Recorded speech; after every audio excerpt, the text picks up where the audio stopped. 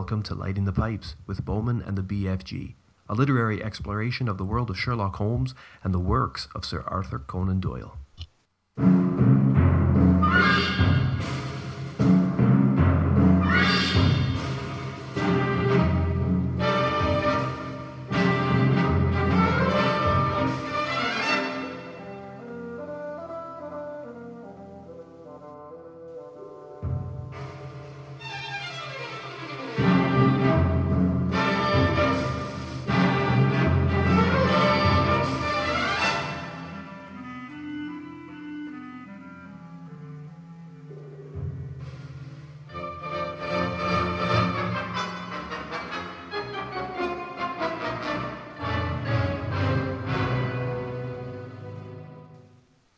Hello, BFG. How you doing?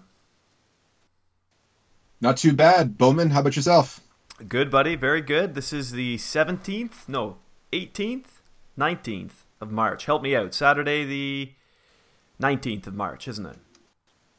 No, 18th. 18th of March, actually. Yeah, thank you. Yeah. That's the 18th. St. Patrick's Day was yesterday, so that would be that would be the 18th. Yep, right on. And how was your St. Patrick's Day? Very quiet, actually. Didn't really go out. We went over to friends and hung out. I had a Kilkenny. Just watching some TV and talking. Nothing too spectacular. Where did you have your Plus, Kilkenny? I had a podcast to do in the morning, right? So that's true. Where was your Kilkenny? Did you go out? Oh no, I had a can from home that I brought over there. If I remember correctly, they used to have Kilkenny on tap down in O'Connor's, didn't they, in the Centrum? Oh yes, O'Connor's. Yeah, I don't think they have it anymore. They might have it. They have it at the Central Beer House now. They might have it there. Listen, but, Kilkenny was on tap there. How much do you pay for a pint of beer now back home in Ontario way? You're looking at average $7. Is that for like an import or $7 for like a domestic Canadian? There's no way you'd pay $7 for a pint of Canadian, would you, off the tap? No, true. No, you pay like about $5 around that. I'd say $5 Canadian. 6 or 7 for a Guinness. Yeah. What do you think Holmes would drink if it came to lager? I was curious what he would be drinking. Given like the little beer and beef that he undertakes in Scandal Bohemia. So I was wondering what kind of beer that he was having. Maybe a bitter. I would say it's a lager. So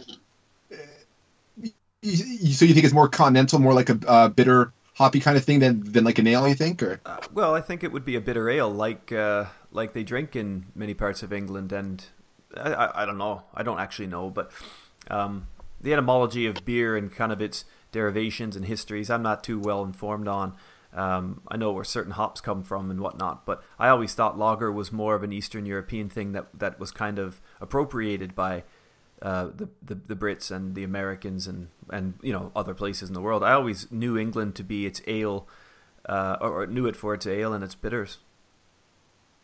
True, but Conan Doyle he does say like specifically beer. He doesn't say ale or anything, right? So you got to think that it might be associated with some sort of like lager, like or something amber. Yeah, I don't know. That's something we could look into. But the evidence is not in the text as to what it is. No. We got the generic beer, so I guess there's not really much we can go into detail on that. No, there isn't. And why? Beer is good though. That we're in agreement. It is, but I just wonder if the word was being used colloquially, beer, to refer to all kinds of drinks. Anyway, we're getting ahead of ourselves, man. This is episode 3 of Lighting the Pipes with Bowman and the BFG. Today we move away from the novels and the world of the novels that Conan Doyle started off the character with, and we're moving into the adventures of Sherlock Holmes, and we're going to be looking at the first 3 short stories. Yes. After the novels, after finishing a study in Scarlet and the Sign of Four, we're now moving into the. I guess it's been bundled as fully as the collection in many publications as the Adventures of Sherlock Holmes. But these weren't. This is in fact the title that was given later to a collection of all of the short stories that were published in the Strand at this time, right? Yeah, and we'll talk about how the Strand magazine did indeed publish these, and how the adventures came along collectively a little bit afterwards. First of all, though, it's been about a month since we have had our last episode on the Sign of the Four. How have things been going over there in Canada? Nothing much has changed. The daily routines of call center life can continue. Uh, Weather-wise, it's been an interesting winter. I will tell you that. Almost like spring temperature in February, and then in March, just beginning to just like this past week in March. That's nice. I'm looking out the window right now, and the cat is spraying the front of the window. That's fantastic. I got distracted there. When you say spraying, do you mean pissing on?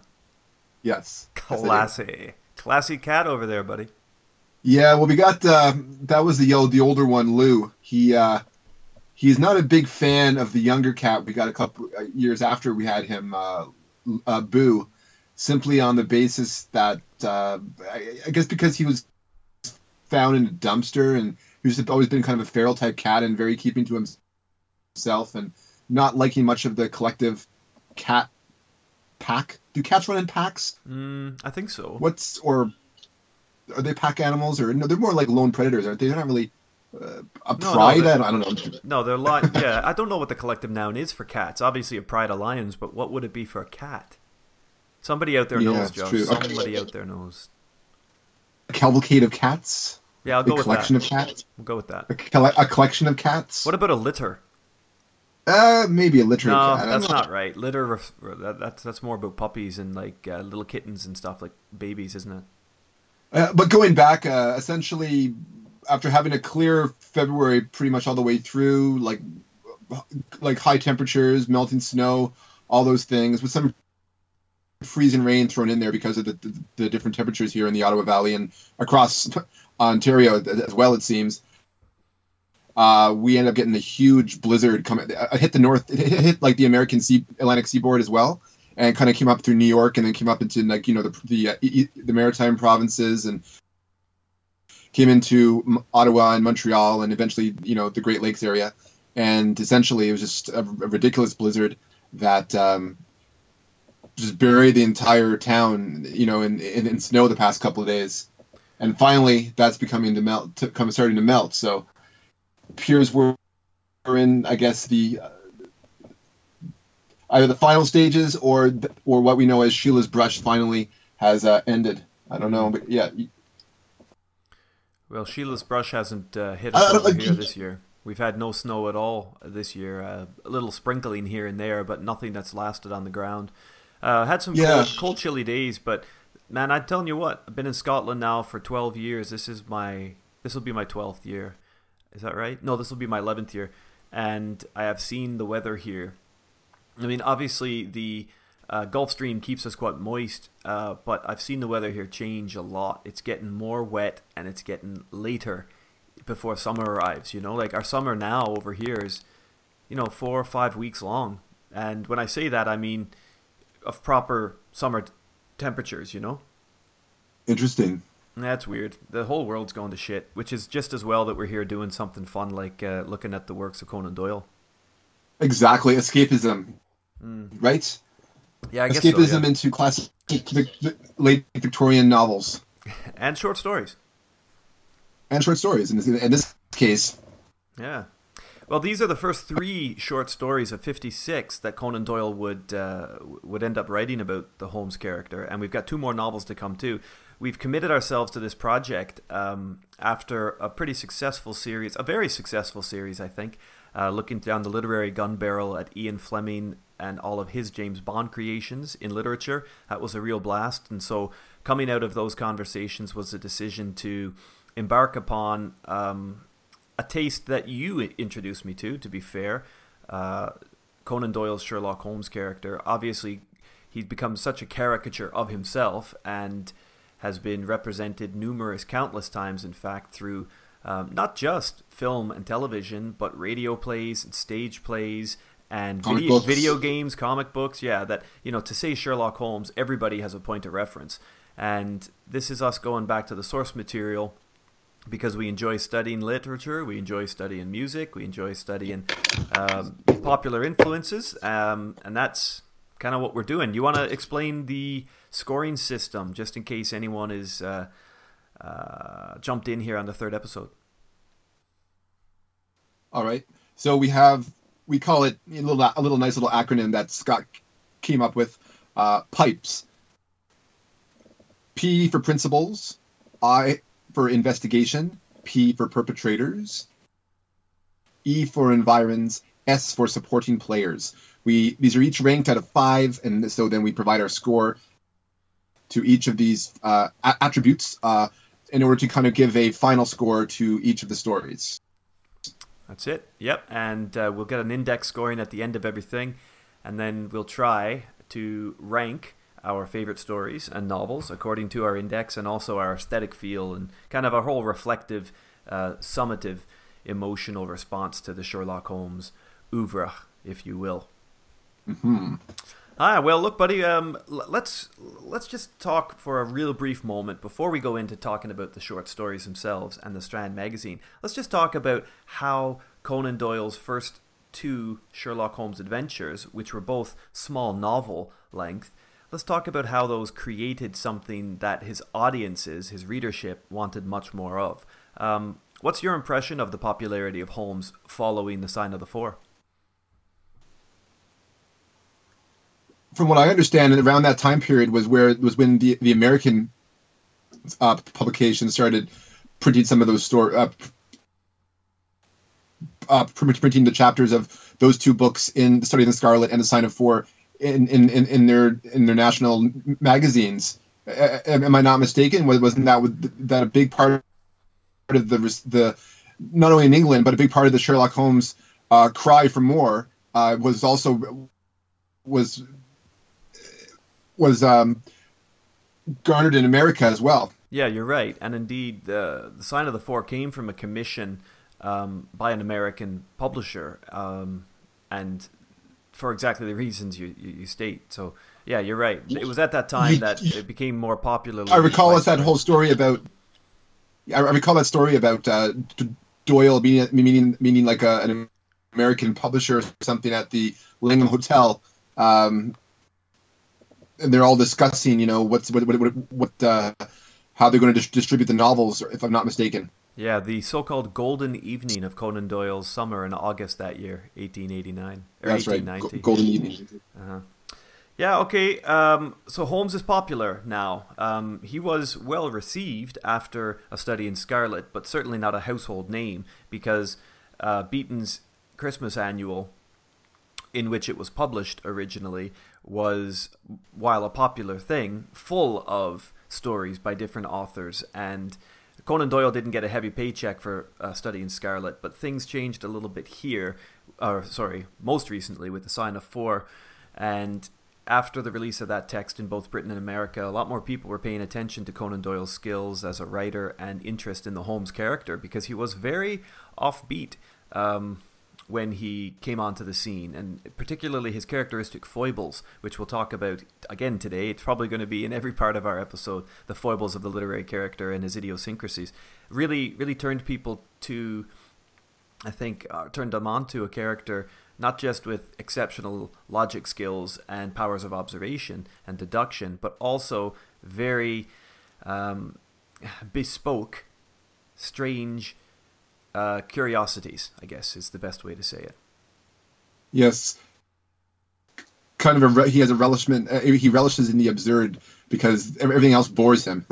Yeah, actually, that's a better way to say it. You're right. And there's a good conversation that they both kind of have, Watson and Holmes have in the third story of the Avengers that was published. That we'll get into A Case of Identity at the very beginning of that story, if you recall. There's a great discussion between Watson and Sherlock about, how to find I guess it's the unpredictability of life itself and not seeing everything on the surface, and try to find excitement from what can be derived from the unknown, I suppose. Yeah. Well, look, we got 3 stories to get through. We don't need to reintroduce our whole series. I think we've done a good enough job now in the first 10, 12 minutes, reminding people how we're doing it and why we're doing it. And once again, I'm Bowman Scott over here in Dumfries, Scotland, and my counterpart, the BFG, is talking to us from Canada, Ontario. So we got an international broadcast here today. And every day, and the next day, and the next day, and the next Always day. international, that's right. Always international. Well, look, let's start then by talking about the adventures of Sherlock Holmes and the Strand magazine. I got some information on the publication, and then Josh is going to rock us with a few good plot summaries. First of all, October 1892 is when the adventures of Sherlock Holmes, as they're now kind of branded together, became known and were collected out there for an audience. Published by George Newnes Limited, the first 12 short stories featured in the Strand magazine between June of 1891 and July of 1892. So in just over a year, so about 13 months, we've got 12 stories. Now, you don't need to be a super mathematician to average that out. It's about a story a month that Conan Doyle is shunting out here. So it's kind of like how, like, when I was younger and, you anticipate the next issue of your favorite comic book. Yeah, I guess you're right. Yeah, that's right. You're waiting for a new edition of your comic book or something like that. Scandal in Bohemia, the first story written in July 1891. Then The Red-Headed League, or The Adventures of the Red-Headed League, depending on your publication and indeed what edition you got, was August of 1891. And September of 1891, A Case of Identity. And those are the three that we're going to be looking at today. The Strand magazine, in which Doyle's stories were published, ran from January of 1891, which is significant if you think about the adventures of Sherlock Holmes, because it tells us that they were placed in the very, very early infancy of this publication, just a few months on. And it ran until March of 1950. It was founded by the same publisher, George Newnes. I hope I'm pronouncing his name correctly. I might not be. Maybe it's Nunes. I'm not sure. But Newnes. The Strand magazine was one of a number of publications that was set and created to appease the appetite of the Victorian readers, because, of course, with the advent of the printing press and the promulgation of literature within and without the country, people were reading more. Literacy was becoming developed, and while not everything in the Strand magazine was of the was of a sophisticated nature. While not everything that was being published within London was of a sophisticated nature for, if I can risk definitely not a highbrow audience, yes, the Strand magazine prided itself on on attracting a readership that liked a challenge, that liked to share good stories, and it was full of not just short fiction but general interest articles. It was revived, as I was interested to learn this, it was revived in 1998 as a quarterly magazine, and indeed you can still get copies of it available. Oh, interesting. So it was more of a Reader's Digest than a New Yorker, I guess you're saying. I think that's what I'm saying, yes, and the reason I'm hesitating to answer straight out is because, having not been there and really aware of how these things were taken. It had a diverse readership, that much I can tell you. But, yeah, I think it was probably more along the lines of, well, I don't know, Reader's Digest now is quite trashy, isn't it? I don't mean trashy like celebrity trashy, but, it's quite cheap. Yeah, I it's kitschy. I would definitely say that, if you look at the audience for Sherlock Holmes, I dare say it was probably like a middle class, or what was considered the middle class then, to an upper class kind of audience, right? Because you had to deal with people who were literate as well. So, and I think the character itself, because I know even then that, like, back then, like, there were people who wrote about, like, cowboys and Indians and published stories in both in the United States and in Europe about those kind of adventures, and they were very popular amongst young boys and whatnot. But I think Sherlock Holmes seems to me like he'd be more of a upper class sort of hero. Mm-hmm. And he was everything. Well, most every source that I consulted in my research seemed to suggest that those were the types of people that were reading the Strand magazine. But I'm going to give you some figures in a moment that might contradict that a little bit. Initially, the Strand sold 300,000 copies. And although London's a big city, that's still a very big part of the, 1890, 1891, that's a lot of people. And yes, into the 1930s, it settled into a circulation run of about 500,000. So I can't feel as though everybody who's reading The Strand is of a middle to upper class nature. No. But there was probably a variety of different viewpoints you could probably get in that magazine, right? So yeah, it probably skewed kind of like a lower middle class to maybe upper class, or maybe upper class people just picked it up just for Sherlock Holmes. You know what I mean? Mm-hmm. Yeah. Well, I'm going to shed a little bit more light on this now. I've kind of been holding back a little bit on this readership. It was named, the magazine, named after its Westminster location, which might give you a hint about the type of people who were featured in it or who like to read it. Lawyers, politicians. Yeah, that's where its offices were located on the Strand. And other writers featured in the magazine in these early days and into the early 1900s included H.G. Wells, Rudyard Kipling, Agatha Christie, P.G. Wodehouse, Winston Churchill, and Queen Victoria herself even published a sketch in the magazine. A sketch. Yeah. Now some of this information initially came from Wikipedia, but I did a little bit of looking online into a couple of other sources, and it's really an interesting story. Particularly, well, I got another thing as well to tell you. And you know the way you do research, right? Like you're looking at something specific, and then you find out there's a more interesting story, so you follow that one, and way leads on to way, and as Robert Frost would say, and then before you know it, you're onto something completely different. Well, something I discovered is that the Strand was for something completely different. Well, kinda, yeah. The Strand was also really well regarded for its brain teasers. Okay. Okay. Yeah. And it had a regular column that was called Perplexities. That was first written by this guy named Henry Dewdney, and yeah, that's his real name, Dewdney. Dewdney. He was an author. Did they call him the Dewdney? I guess, yeah. He was an author, a mathematician, known for his puzzles and games. And if you check out the stuff that was in this, like the stuff that he did in Perplexities, you can find everything that was published in the Strand on the Project Gutenberg website, online. Oh, I know Project Gutenberg. I know It's the only thing. That's my only solace during my between my call. Well, do yourself a favor, okay? Next time you're working and you can't access an actual book because your fascist bosses don't let you, check out Project Gutenberg, look up Perplexities by Henry Dewdney, and those are the types of puzzles. Those are the types of puzzles and brain teasers, and we're talking like pretty sophisticated word problems, right? With like little, you know the classic: a train leaves this station at 3:00, traveling this speed, and a train leaves that station. At what point will they intersect? That type of shit. It's like that. That won't only do. More and more complex. It's quite cool. I was going to say, that's a nice recommendation, but that won't do because A, too much mental work. B, that we don't control what Gutenberg presses. It's uploaded to our SharePoint page, like our company work page. So we're not controlling what text that we can access. Only the one that they update like every couple of months. What? Seriously? You can't access everything that's on there. So like what? If there's some sort of like, if there's some fundamentalist Christian in charge of your department, they might like block you from reading Lady Chatterley's Lover or something. Oh no, it's not like that.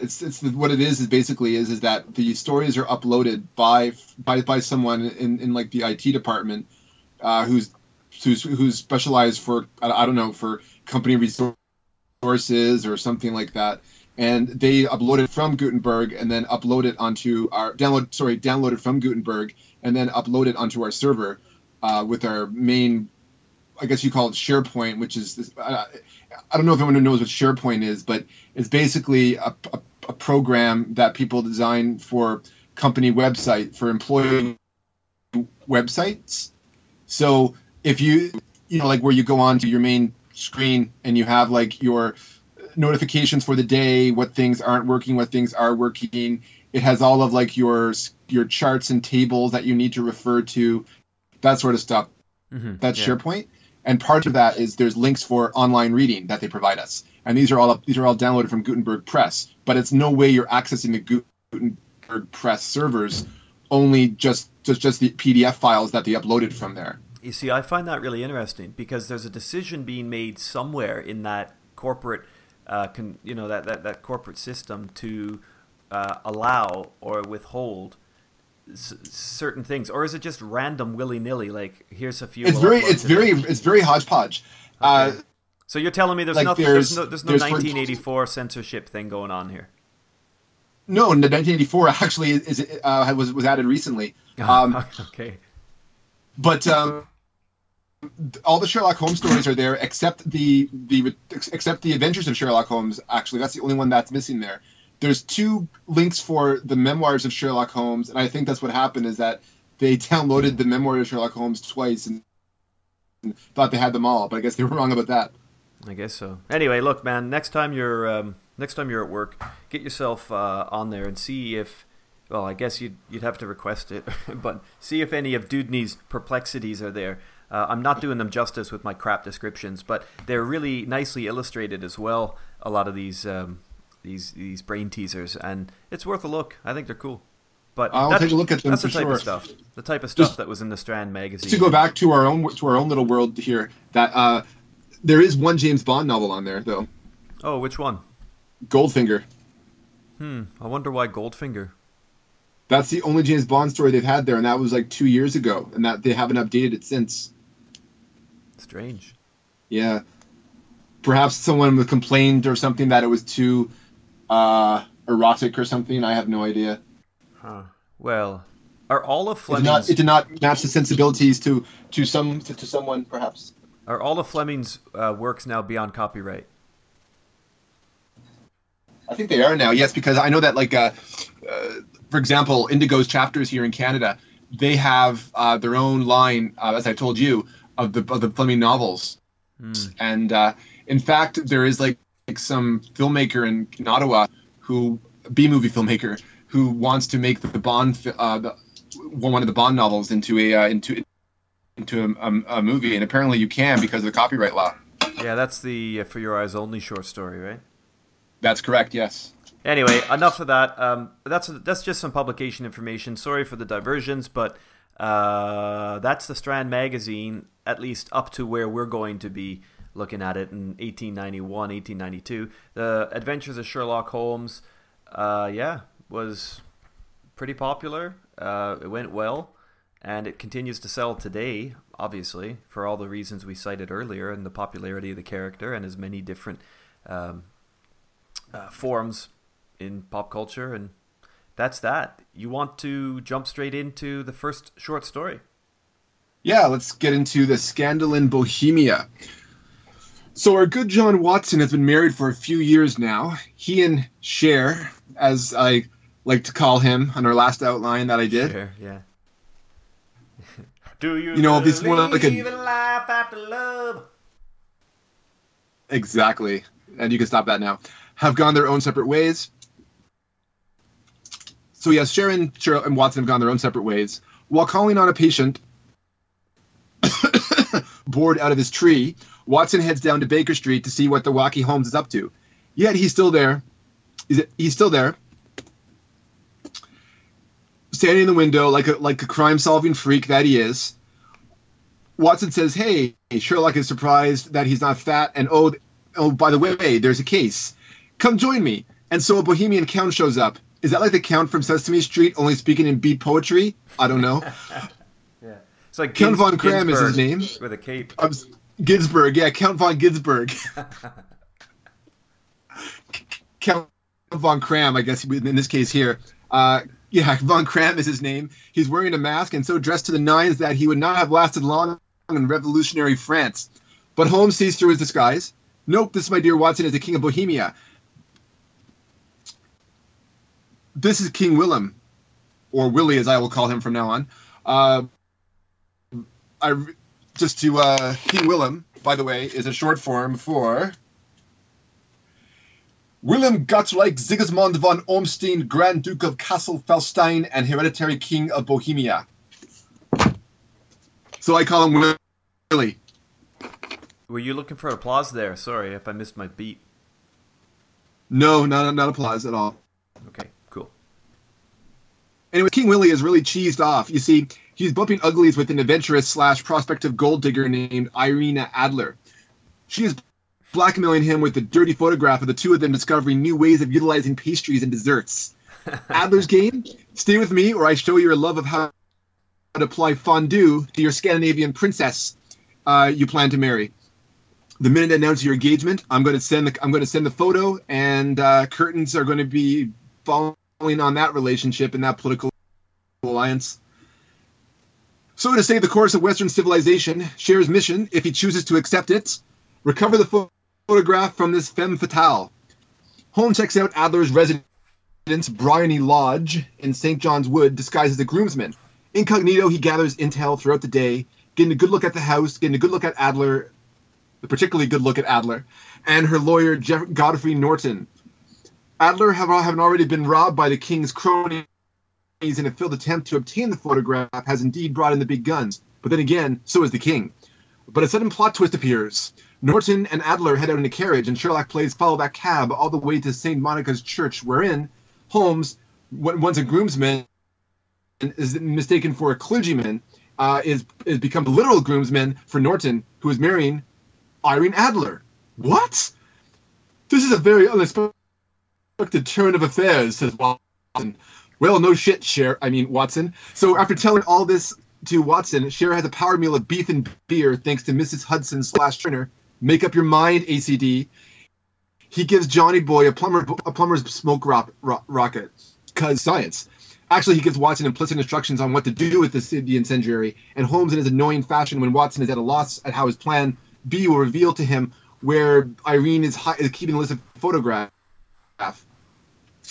So the dynamic duo head out to Bryony Lodge. Taking advantage of a scuffle between the groomsmen when Adler arrives in her carriage, Holmes gets the crud beat out of him when he runs in. Adler's a sweet girl, though, and it seems, so it seems, because she brings the injured Holmes into the house. Meanwhile, Watson Holmes indicating that he needs air, signals the maid to open the window, and Watson, either following Cher's orders or suddenly believing he is the Victorian era Bart Simpson, throws a smoke bomb into the gap made by the window. Smoke rises, fire burns, people scream, commotion, and all through all this, Holmes finds out where the photo is. Returning back to the scene of Watson's boyish hijinks, the maid answers the door. Irene finds out where the photo is.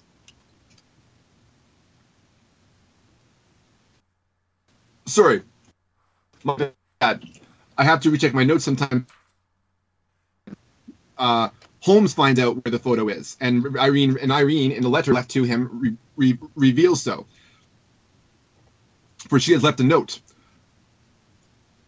Oh, you've been played, Holmes. Well, not really. Irene was on him from the get-go. The photo is still with her, of course, but she's actually happy with her lawyer, and they bolted to the continent. The king is like, whatevs. He wants her even more now, probably. And so we learn that Adler was the love of Cher's life. And given his track record, I am being completely sincere. That's essentially my summary of Scandal in Bohemia without going into any insane details that you can read in the 20 pages that comprises of it. So, and that will probably flesh out now in the next 20 minutes or so. Yeah. Oh, and by the way, one question, I think the mystery was, where was the photograph in the first place? Well, Holmes says this whole theory about how, during a fire, mothers would go find their children, husbands would go find their wives or the closest things to them. And he found out where Adler's photograph was just on the basis of Watson's smoke bomb. Did you like that development? Pardon? Did you like that development? I found it sort of somewhat almost pedestrian in a way, actually. But at the same time, Holmes wouldn't be above using the pedestrian if it fit his needs, right? No, he wouldn't. I'm just thinking about this King of Bohemia. I mean, do you want to start there? How do you want to roll with this? You want to just kind of. What do you have to say about the King of Bohemia and his mask and his square jaw and his mannerisms and his love of fondue? Taking pictures of fondue.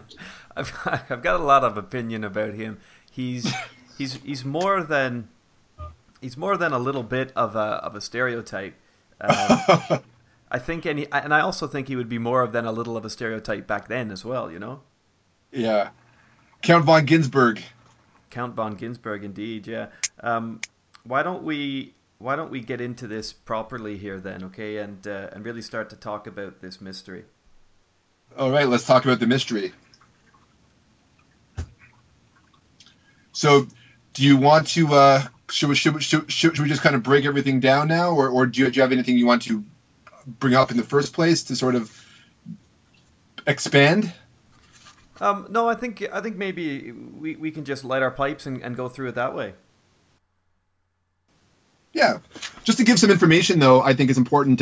Bohemia, because when you think of the term Bohemian, you think of sort of like an unconventional way of lifestyle and attitude, outside of the regular norms, right? Like very bohemian, laissez-faire. These are terms we're familiar with, right? Yep. The word Bohemian Rhapsody, Yeah, Bohemian Like You by the Dandy Warhols, to give a more modern example. All right, but during the time of this, right? I mean, still today, Bohemia and the Kingdom of Bohemia related largely to the biggest province of what's now the Czech Republic, Prague, yes, being the center of that area. So the Kingdom of Moravia. That's how we've got Bohemia understood in the story. And yes, I mean, do anything else you want to say about that, or can we just light these pipes and start our chat? No, yeah, for sure. Like, yeah, Bohemia, very important part of the of European history in terms of like central Germany and going in even over to the eastern lands like the Sudetenland and particularly the lands of the Czechs. By Germany, I don't mean like the country Germany. I'm talking about the overall region of that whole region. If you catch my drift, Germany, Austria, Czechoslovakia, or Czech Republic as it's known today. Is it called Czechoslovakia today, or is it just the Czech Republic again now? Since the fall of the Czech Republic. Yeah, because the Soviet Union fell, so it's the Czech Republic now, right? Yeah. Right, look, you're forgetting the important thing here we got to do. I'm sitting here with a pipe in my mouth ready to light it, and you just keep prattling on. Are you ready to light these pipes or what? All right, I'll grab my tobacco and I'll light the frickin' pipe.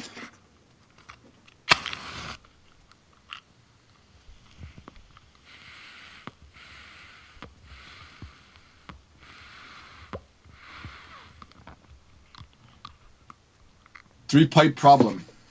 Oh, some goodbye. Right. Old Toby. Good old Toby. You've said that now 3 episodes in a row.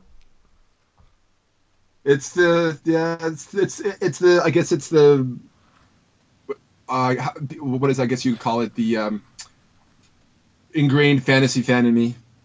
Well, the King of Bohemia, I would like, if you'll indulge me for a moment, to share a little bit from the beginning of this story before that king shows up. Are you cool with that? Yeah, absolutely. I do want to mention, though, you might find this interesting about Bohemia, is they descended originally, I guess the first people of that region were of the Boioi, which, if you recall, is a Celto-Germanic tribe. Which played a part in Julius Caesar's campaign in Germania in 58 BC. They were one of those German tribes that were causing a lot of problems across the Rhine. Remember when he had to build that bridge of ships or whatever, so he could cross the Rhine and keep the Germans off the land? Yeah, like the Teutones or the Cimbri or however you pronounce them.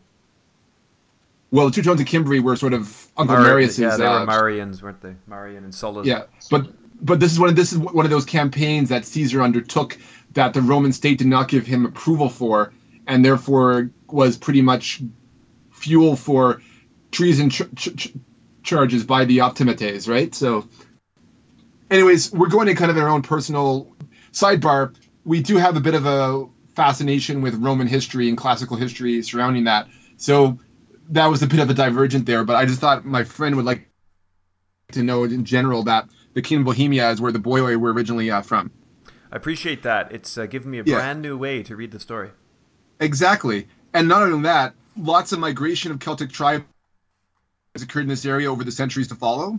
In the 6th century AD, Slavic tribes from the east settled into these lands, and these are the descendants of the modern-day Czechs.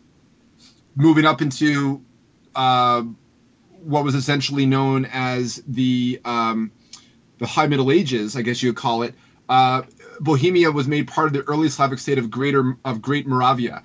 However, nomadic invasions weakened along with eternal strife, it began to kind of fall apart, especially when the Magyars, as a principal invader, came in and caused a lot of chaos there. But their people were not assimilated by the Magyars. Instead, the Moravian Empire brought Bohemian into its embrace, and they Christianized the majority of the population. And this is kind of the beginning of what's known as the pre-Mistal dynasty. And this lasts all the way up until the 1300s with the Luxembourg dynasty, where we have John I of Bohemia, who was crowned in 1310. His son Charles IV in 1346 founded Charles University in Prague, and the Luxembourg dynasty, as it was called. His reign was a triumph, pretty much. The kingdom was at its height, and because of its political coverage, Charles IV was the first Bohemian to become Holy Roman Emperor. He reigned over Moravia, Silesia, Upper Lusatia, and Lower Lusatia, Brandenburg, and an area around Nuremberg called New Bohemia, as well as Luxembourg, of course, and several small towns that were in that area. Then there was this whole religious thing called the Hussite uprising, where a couple hundred years later, Archduke Ferdinand of Austria absorbed Bohemia into Austrian Empire and became a vassal kingdom of the Habsburg dynasty. Bohemia enjoyed a religious freedom during this time, between 1436 and 1620, where very liberal, almost like an Italian city-state. You could be Christian, you could be Catholic, you could be Protestant. It didn't make a difference. It was a very, very liberal time, and I guess that's where the term Bohemian really came from. Well, I'm a better man for having sat through that lecture. Yeah, and it was essentially one of the most liberal countries of the Christian world during that period. And do you know what the biggest, or at least the most, I think it's also the biggest, the most decorative, celebrated bridge in Prague is called? Bohemian Bridge? No, sir. It is the Charles Bridge. Oh, that makes sense then. Yeah, beautiful place, the Charles Bridge. You've been to Prague, haven't you? Yeah, I went there for our honeymoon before we went to Venice. That's right, I remember that now. Oh, yes, Venice, which you did not enjoy as much as Prague. I enjoyed both places very much, but I think... Well, weren't you ill in Venice? I was ill in Prague. But the fact okay. Christmas Day, it was miserable, terrible, some sort of a fever, and it was brutal. But I couldn't taste anything, couldn't really smell anything. If you were a romantic poet, had all these really expensive restaurants booked, and I ended up going anyway, and all these beautiful dishes. Sarah enjoyed herself. I couldn't taste a fucking thing. But anyway, whatever. The things you do for love, huh? Yeah, things you do for love, indeed. But so this religious freedom in Bohemia kind of lasted up until the 30 Years' War, as it was called, when the Emperor Matthias II and Ferdinand II of Bohemia, they pressed the rights of the Protestants, and this led to what was known as the Bohemian Revolt, and then to the 30 Years' War in 1618. Eventually, Bohemia becomes absorbed by the Austro-Hungarian Empire in the 18th century. In the 1860s, there was sort of a nationalist movement. It's very romantic, swept through Bohemia. And while they're under the Diet, which is kind of like a set of government that was set by the Austrian-Hungarian Empire, a new Diet was formed in 1861 with a very romantic, as I mentioned, nationalist kind of attitude towards Bohemia. And the Bohemian crown was renewed at this time, and this was 1860. So this would have been a time around when King Willie was born. So you get an idea of the situation that King Willem is in when he comes to Sherlock Holmes' door. I do. You know what, Josh?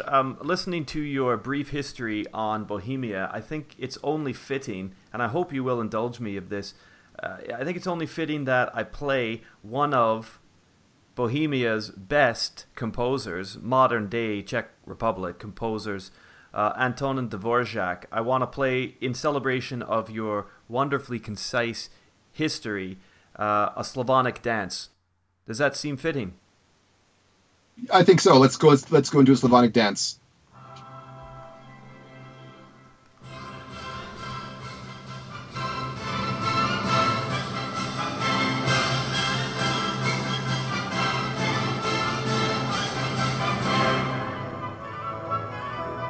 You can picture now King Willem accompanied to this music as Count von Kram, Flash von Ginsburg, dressed with his mask and his Astrakhan cloak, and you get an idea of his character just with his music, I think. Yeah, anyway, that's enough of that. I've actually got a better piece. Well, no, not a better piece. A different piece of music selected to represent this story, and we'll do that. But look, it's time for me to get to where I wanted to get about 8 minutes ago before that impromptu history lesson, for which, by the way, I'm eternally grateful. I don't mean to sound that I'm not. You don't sound like it. You don't sound like it at all, actually. You know me, buddy. You know me. I'm always willing to lend an ear and allow one a soapbox on which to stand and profess their knowledge in European history. Very well. Well, I just hope our audiences back home appreciate it. A little background there. Well, I did uppreciate it. And upon reflection, lest they think King Willem was just some sort of like hipster you run into a record store who likes the shins and doesn't eat meat or something like that. And wears hemp trousers. Yes, hemp trousers. Or shorts and in cold weather. Indeed. Look, this story, I want to talk about the beginning of it, okay? We're lighting our pipes, and this is kind of talking about the way it was written, right? The investigation itself. But I find it very interesting that after 2 novels introducing his character as really a legend of deduction and almost superhuman, and indeed, in the first paragraph here, Watson describes Holmes as, quote, the most perfect reasoning and observing machine that the world has seen. And I think that's important because this story is a story wherein Holmes loses. And I think it's really interesting. You've got a writer who's immediately moving into a new form with short stories and giving us, in his very first of 56 short stories, a failure. I mean, I don't know how you read that from a writing perspective, but it seems to me that from the very beginning, and this is something that's going to haunt Conan Doyle, throughout his career with Holmes. From the very beginning, he's not comfortable only having a successful Holmes, only having something that the readers are going to get a happy ending with. Like, he wants to change it, he wants to tinker it. And one of the things that's come out of the publication reviews. Oh, and I forgot to do the reviews. The reviews of this is a quote from an 1892. The Hampshire Telegraph in 1892 on the adventures of Sherlock Holmes says that, quote, an author who wishes to make literature pay must write what his readers want, end quote. Now that is a very telling thing because, as we know popularly, and we're going to get into in this series, Conan Doyle kills off his Holmes character because he's done with him. He doesn't want to do anymore. But he continued to bring him back. It did it at least twice for the sake of his readership because they were paying a lot of money to read his stories. And here at the beginning, I'm failing, I think, to stitch all of these points together. But at the time, we've got... It's a pastiche. Yeah, at the time, we've got the Hampshire Telegraph kind of lamenting the fact that some of his better writing isn't noticed as much as the Sherlock Holmes. But if he wants to make money at it, he's got to write Sherlock Holmes. This is only 1892, remember. And here, in the very first short story, we have evidence, I think, in terms of narrative structure, or at least characterization, of Conan Doyle wanting this character not to be perfect and wanting to do something different with it. But obviously the readers didn't like that as much. While this story has remained popular, it's remained popular more for the Irene Adler thing. Than really the fact that Holmes failed in his mission. Like how many incarnations of Irene Adler exist, in the popular mythos of Sherlock Holmes nowadays? Yeah. Like, if you read the story, I mean, I would say yes, Irene Adler does make an impression as one outsmarted Holmes, the woman who did this, but they kind of make them almost star-crossed lovers in some adaptations. You know what I mean? So yeah. Well, anyway, and that's silly, isn't it? Well, I guess she's kind of like a proto femme fatale. I guess that you would have saw like in the noirs, of the 30s and whatnot. The beginning of the story makes it very clear that this woman, Irene Adler, has a big effect on Holmes as a character. Well, through Watson's declaration. Yeah, the very first sentence, to Sherlock Holmes, she is always the woman. I've seldom heard him mention her under any other name. In his eyes, she eclipses and predominates the whole of her sex. It was not that he felt any emotion akin to love for Irene Adler. But, I'm just trying to skip down here. She found the chink in his armor or something, or because you don't want to use some sort of overtly like sexual thing about, or romantic thing about it, because I don't think it was that in Holmes's case. No, I agree with you. I don't think it was either. I think that he saw in her a cleverness and a resourcefulness that won him, or that won her opportunities and advantages that he wasn't quick enough to perceive. I kind of like how he kind of, in the end, you kind of got the impression that he respected her not for her sex, but for as an individual. Yes, I think so. But, how much and how sure can we really be? There may have been something romantic there that Holmes, just because of his high-functioning autism, couldn't, or Asperger's or whatever you want to call it, couldn't really articulate or couldn't realize. Possibly. Or he didn't want to make that connection. Oh, that's an interesting point. What do you mean he didn't want to make the connection? Or just ignored those. Like, I think there's probably an aspect of his character that's very stoic, where in the sense where certain desires that he feels, that are human and that are inherently human, he probably suppresses them, for because they get in the way of doing his work. If you catch my drift. Yeah. Okay, I got you now. I understand what you mean. Yeah, okay. Well, look, principles. P, the first letter in our acronym of PIPES.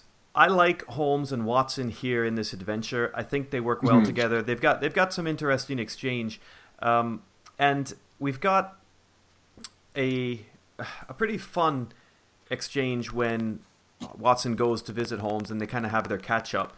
Watson acknowledges that he hasn't seen much of his pal because marriage and home ownership, those two things, have kind of sidetracked his attention a little bit. And as he says, his own happiness has been completely wrapped up in this new world of marriage and the responsibilities of being now a family man and a woman and a man who has a kept woman as such. But he seems okay dropping those for every other fucking adventure he'll ever do.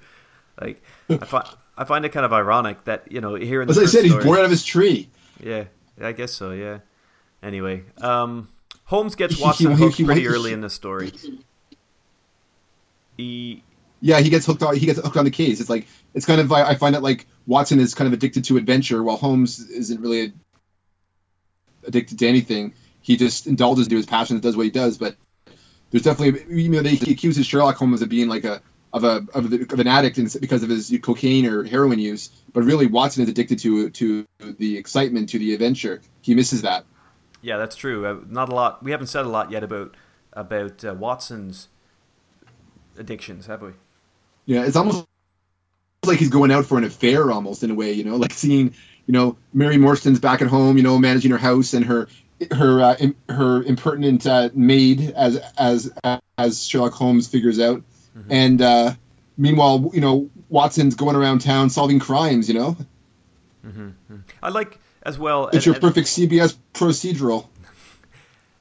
In the previous two stories, and I'd like your opinion on this, just to, I guess, flesh out my own. But in the previous two novels, we see that the relationship of Holmes and Watson is getting a little stronger, as it's expected anyway to. But here in the story, the friendship and the trust between the two guys is well espoused at the beginning. This is when Holmes is speaking to the king in disguise. "Pray, take a seat. This is my friend and colleague, Dr. Watson, who is occasionally good enough to help me in my cases. Whom have I the honor to address? You may address me as the Count von Kramm, a Bohemian nobleman. I understand that this gentleman, your friend, is a man of honor and discretion, whom I may trust with a matter of the most extreme importance. If not, I should much prefer to communicate with you alone." I rose to go, but Holmes caught me by the wrist and pushed me back into my chair. "It is both or none," said he. "You may say before this gentleman anything which you may say to me." Now, I like the fact that Holmes welcomes Watson into these cases, and he said that to everybody really he's dealt with so far. But I find it interesting, the narrative point here, that he grabs him by the wrist and pushes him back into his seat. How do you read that? That to me shows that he wants Watson to be there. That in some kind of way, that's a gesture that indicates he misses him in some way. I just find it interesting. Instead of just saying, he brushed my arm, or he asked me to remain seated, he doesn't use those words. he caught me by the wrist and pushed me back into my chair. There does seem to be kind of like an not an aggressive gesture, but kind of like a controlling element to that expression. Yeah, no, I agree. I think I think there has been many kind of portrayals of Sherlock Holmes that I've seen, and a lot of them portrayed the resentment that Sherlock may have in terms of him abandoning Watson for Mary Morstan. And it could be kind of like, now that Watson has returned back to 221B, he doesn't want him to leave. As soon as he's in there, he wants to snatch him right back into his world. Because as I mentioned, and as Conan Doyle mentions, of course, is that when Watson goes down Baker Street just to go see what Holmes is up to, there he is in the windows, pacing around, in thought, and already, on another case, right? So as soon as Watson comes up the stairs, something triggers in Holmes in the sense that we're back into the way that things were, and he's just able to cue everything back into place again. That old rhythm returns, right? Yeah. So, but I think he's very addicted or controlling to that rhythm, that he doesn't want to lose it. So perhaps there is a bit of a gesture of impatience, and also just of don't go, and it's interesting. Okay. It's an interesting development, because I think you really need to look at a lot of I guess papers that have been written on the case of the relationship of Holmes and Watson.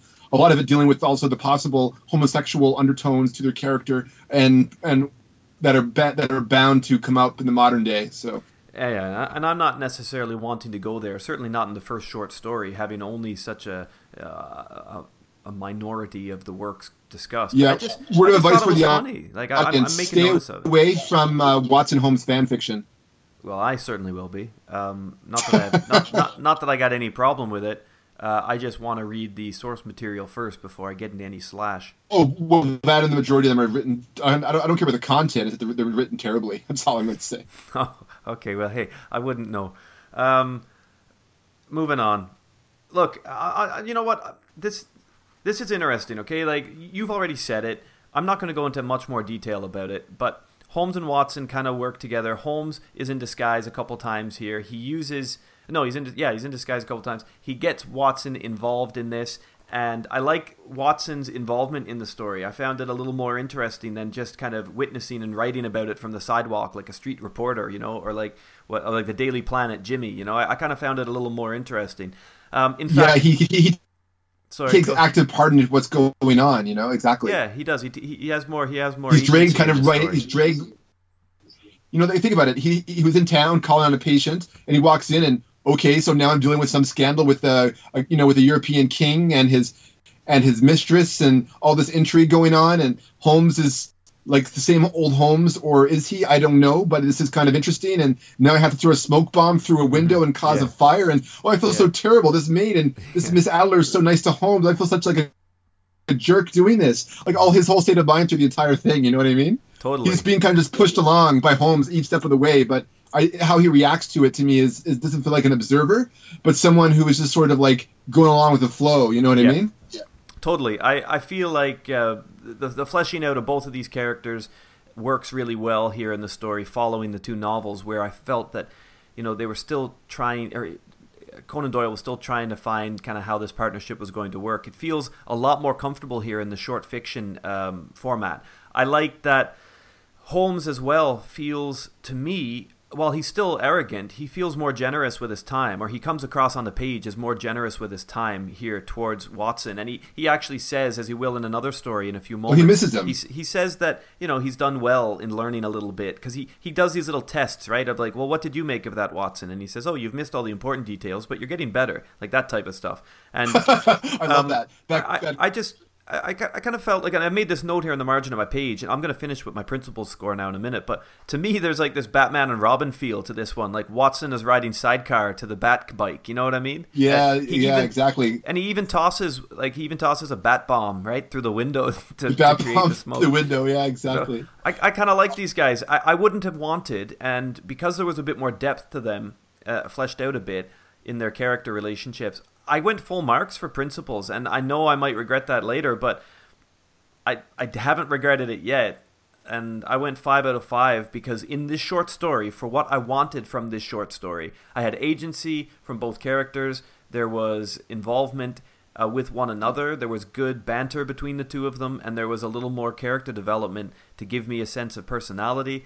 I liked it. I went full marks, and you know how I feel about full marks, so I went 5 out of 5 for the P. Oh, as did I. To be honest with you, everything that you brought up, I totally agree with. I found that Sherlock was at high form. I did like the mention about him, him throwing Watson down in the chair, very, very brusquely. Like there was an impatience and also a neediness to his character that he was glad to have Watson back, and you could see that. It was almost like Holmes was just so giddy through this whole story, and maybe because he was glad that his old relationship was returning with Watson, that maybe that's a possibility that this has somehow made him miss the cues that he needed to notice Irene Adler's deception, because she was on Holmes the moment that he arrived. You know what I mean? So yes, she was on him the whole time. Even her himself going into disguise. So. The principles worked very well, and Watson, as I said, he flowed along with the story very well and took part in it. And he was aghast at some things and clueless on some. He put up with Holmes' condescension, even though it's kind of a harmless condescension. I kind of think that Holmes has that relationship with people where he wants them around, but because of his nature, he can't help but condescend. It's very difficult for him not to. Yeah. So he condescends as avoiding to become incredibly arrogant and off-puttingly arrogant. If you catch my drift. I do indeed. Yeah. Yeah. The investigation. He condescends with love. If that's indeed possible, I suppose it is. Yeah. Given. Yeah. I can see that he condescends with love. The investigation. I'm not going to. I mean, I like little touches that Conan Doyle puts in here, like into the plot. The fact that the king is staying at the Langham Hotel, which is another reference autobiographically to that golden evening where he was given the commission for the Sign of the Four. I like that. I think that's cool. And there are other where Captain Morstan was supposed to meet Mary in the Sign of Four. That's right. I like the disguise. I like the idea of blackmail. The fire bluff is interesting. There's some witty repartee here written into the investigation. Holmes is on good form. It's good stuff, nicely written, although I can't give it full marks because in terms of a narrative investigation, this investigation would have sorted itself out anyway, serendipitously, once Irene married. So it's kind of a frustratingly empty sort of closure. Like, although Holmes didn't score a win, true. Like, the investigation would have sorted itself out because she was never actually going to blackmail the king. Definitely, that's definitely true. It would have been solve the whole problem. Someone made a great point about that, how some stories do that, where if you really examine like a movie or a book, and if you take out the principal character, does that story function without the character? Like, does it flow through to its conclusion? And the perfect example of this, there's a bit of a digression, but I think you'll find this interesting, is Raiders of the Lost Ark. Yeah. There was a whole episode on about it. There's a whole episode of The Big Bang Theory about that. That's what I saw it from. I'm actually quoting Sheldon. Okay, well, there you go. Yeah, but it's sorry, so true. I'm not trying to steal your thunder. No. I remember reading about it, but I guess it was Sheldon that talked about it, and it made total sense to me. Yeah, we talked about it in our Bond series as well. I remember you bringing it up. Oh, really? Okay. Yeah. But anyways, yeah, so the fact that, Indiana Jones was completely inessential to the entire narrative of Raiders of the Lost Ark. Mm-hmm. Yeah. Which is one of the main reasons why some people don't find Raiders of the Lost Ark, particularly people who don't care much for the film, or they find it not as great as some people do think it is, other than being a great action film, is that Indiana Jones does not really have a story arc in the story at all.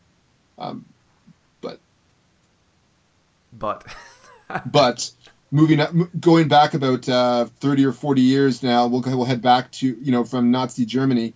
We'll head back to London, England here in 1890. Oh, I do want to say this about the investigation as well. I felt like that whole witness at the wedding was kind of shoehorned in there. I didn't feel as though it was natural. Like, Holmes comes back giddy and almost drunk and in disguise. I felt that was kind of silly. Like, I think there could have been a more effective way of revealing that, or having Holmes involved in it. the whole desperation of them saying "you'll do" and whipping him off into church, and I don't know, it just felt a little too whimsical for me. Yeah, it was kind of like a very coincidental kind of moment. It was almost like a bit of comic relief that the kind of Arthur Conan Doyle put in the story. I think it was very whimsical in that way. He was having fun, you could tell, in that capacity, and that he felt this was the way in which we learn that through Holmes's, because remember, Holmes is telling this story through his perspective to Watson, so it's his narration, and this is how we learn that Irene Adler got married. Was there another way within the narrative and how it was put together? Could Irene Adler's marriage be known to Holmes? Well, it could have maybe been another way. I'm not going to. I'm not going to try to sit here and waste our time up thinking of ways it could have been done. I'm just simply saying that I didn't get a great thrill from the way it was revealed. But moving away from that, just a couple last points for me on narrative. I think it's funny that Watson's the one who ultimately would have to take the heat here, though. Like, he's the one who becomes a vandal, right? Like, he smashes windows and stuff. Like, I find that's quite funny because Holmes is like, you may then walk to the end of the street. I'll rejoin you in 10 minutes. I hope I made myself clear. So, I'm to remain neutral, to get near the window, watch you, and at the signal throw this object and then raise a cry of fire and wait for you on the street. Precisely. Then... So essentially, you could have hired like one of your Baker Street regulars to do this. You know, that's kind of weird, but anyway. Where was Wiggins at this time? I don't know. Anyway, I went 4 out of 5 for the investigation on A Scandal of Bohemia. Well written, interesting, fun to follow, but not perfect, but good. So I think 4 out of 5 is reasonable. That's my score. That's my take. We haven't really disagreed much in this series yet. I wonder if we will today. No perpetrators. I'm sorry. I'm sorry. Investigation, I should say. Sorry, I'm on the wrong end of my pipe here. Yeah, get that right, buddy, or your lips are gonna be burnt. Yeah, absolutely. I don't want to burn myself there. Too late. I'm agree again. I'm 4.5 with the narrative. Like, I really liked how the story was constructed. I liked how it was going from one perspective to the other. The whole idea of Irene leaving a letter for Holmes was a different way of showing the narrative as well and how it was done. I like the different perspectives that Arthur Conan Doyle gives besides the first person, which I think is and I know at the time period wasn't third person omniscient, I meant to say. Wasn't first person narration kind of big in this time period as well? Because if you look at it, Bram Stoker's Dracula, for example, that's written as first person narration because it's done a set of diaries, correct? Yeah, it's part epistolary, like with the letter writing. Yeah, epistolary, that's the word I was looking for. And there's kind of a way to that to the Sherlock Holmes books, too. And it's even, I guess to use a modern term, very meta in how Watson is chronicling these stories in his own publications that people are reading about. And then, of course, we're reading about it in Arthur Conan Doyle's books. So it's almost like we have a merging of the real world and the fictional world. And that's a very meta, very modern form of storytelling, and I find that really interesting. And I just liked, again, the switching of perspectives. Holmes' narration, then we have Irene's letter, and then we have Watson telling the story himself. It's kind of the final layer on top of everything, right? Like bookending it. This is the story of how the woman came into Sherlock Holmes' life and outwitted him, I guess you could say. Yeah. Speaking of that woman, Irene Adler is, if you'll allow me to move on, is really the perpetrator in this story. And yes, she's clever. She is clever. There's a sense that we'd like to see her again. I mean, I feel that way. But there's not a lot of time spent on or with her here. Like, we see her, and we know of her resourcefulness because of what she does and how we follow her. But she doesn't strike me. I mean, we get this info dump about her being from New Jersey and the opera singer and all that stuff at the beginning, but we don't really get a heck of a lot of info about her. Like, I like the way you said it in your plot summary that, you know, she comes into the story because the king's bumping his uglies with her, and she goes out of the story bumping uglies with somebody else, and it's just. But she's in love this time, Scott. Yeah, She's in love this time. Yeah, right. She's in love, and that's cool. You know, everybody can find love, but I don't know. Irene Adler for me wasn't of enormous gravitational impact. She didn't draw me in, pull me down. I went 3.5 out of 4. 3.5 out of 5. I don't feel as though, although she had an impact on Holmes, she didn't have an impact so much on me. And I think that's important to differentiate here in the experience of the reader. So for me personally, interesting. Okay, she's cool, she's resourceful, but I didn't see enough of her, and I don't think the whole idea of her the lack of payoff of the narrative at the end, because she wasn't going to do it anyway, is just a little bit. That is a little underwhelming, and yeah, she might have been, anticlimactic even. Anticlimactic. That's a good way of saying it. So for me, I went 3 out of 5 out of 5. Or out of 5. It's been higher. I gave Irene a 4 as the new perpetrator. I guess for some reasons, maybe just the mystique of the Irene Adler character that exists now in popular culture. And I really think this novel, or I guess at the time when it came out, I guarantee you there was some readers out there who wanted more Irene Adler, and there could have been women readers who were reading Holmes, and they could have found her a fascinating character. And I think it explains, why, and if you see modern adaptations of Sherlock Holmes, why there's such a focus on her character. Like that. I guess also the only reason is that like in modern day culture, it seems you have to have a romantic pairing of some sort, I suppose, and you got to have a female character. And I guess of all the characters in Sherlock Holmes, apparently in these novels, Irene Adler is the one that stands out the most. So maybe because she does manage to befuddle him, outwit him. There's befuddle him, in her own way. There's an interview, or not an interview, a review I read on Goodreads, because I tried to, mix up my reviews, both modern and kind of older ones, particularly because some of these old short stories are tough to find reviews for. But there's this guy named Jason Koivu who wrote something recently. He says, Holmes done over by a bird? Certainly the man is not at his tip-top form here, and neither is the story. But it's a good one, perhaps for its contemporary pathos. Search as I might, and reflect as I did, I don't understand the reference to contemporary pathos. I don't see any of that in her character or me feeling for him. I don't really feel for Holmes here. Do you? Yeah, I think it's kind of like me a little bit, maybe given a bit too of a higher point than usual. But when you give a really good reason for a 3.5 and I go to a 4, is maybe he's again thinking of like the mythos of good point. The character in the modern age, Yeah, fair point. So, what about the environs? The environs? I think the environs were kind of not really the focus in this particular story compared to the other ones so far. I went kind of like with 3.5 on environs, to be honest with you. Okay, right.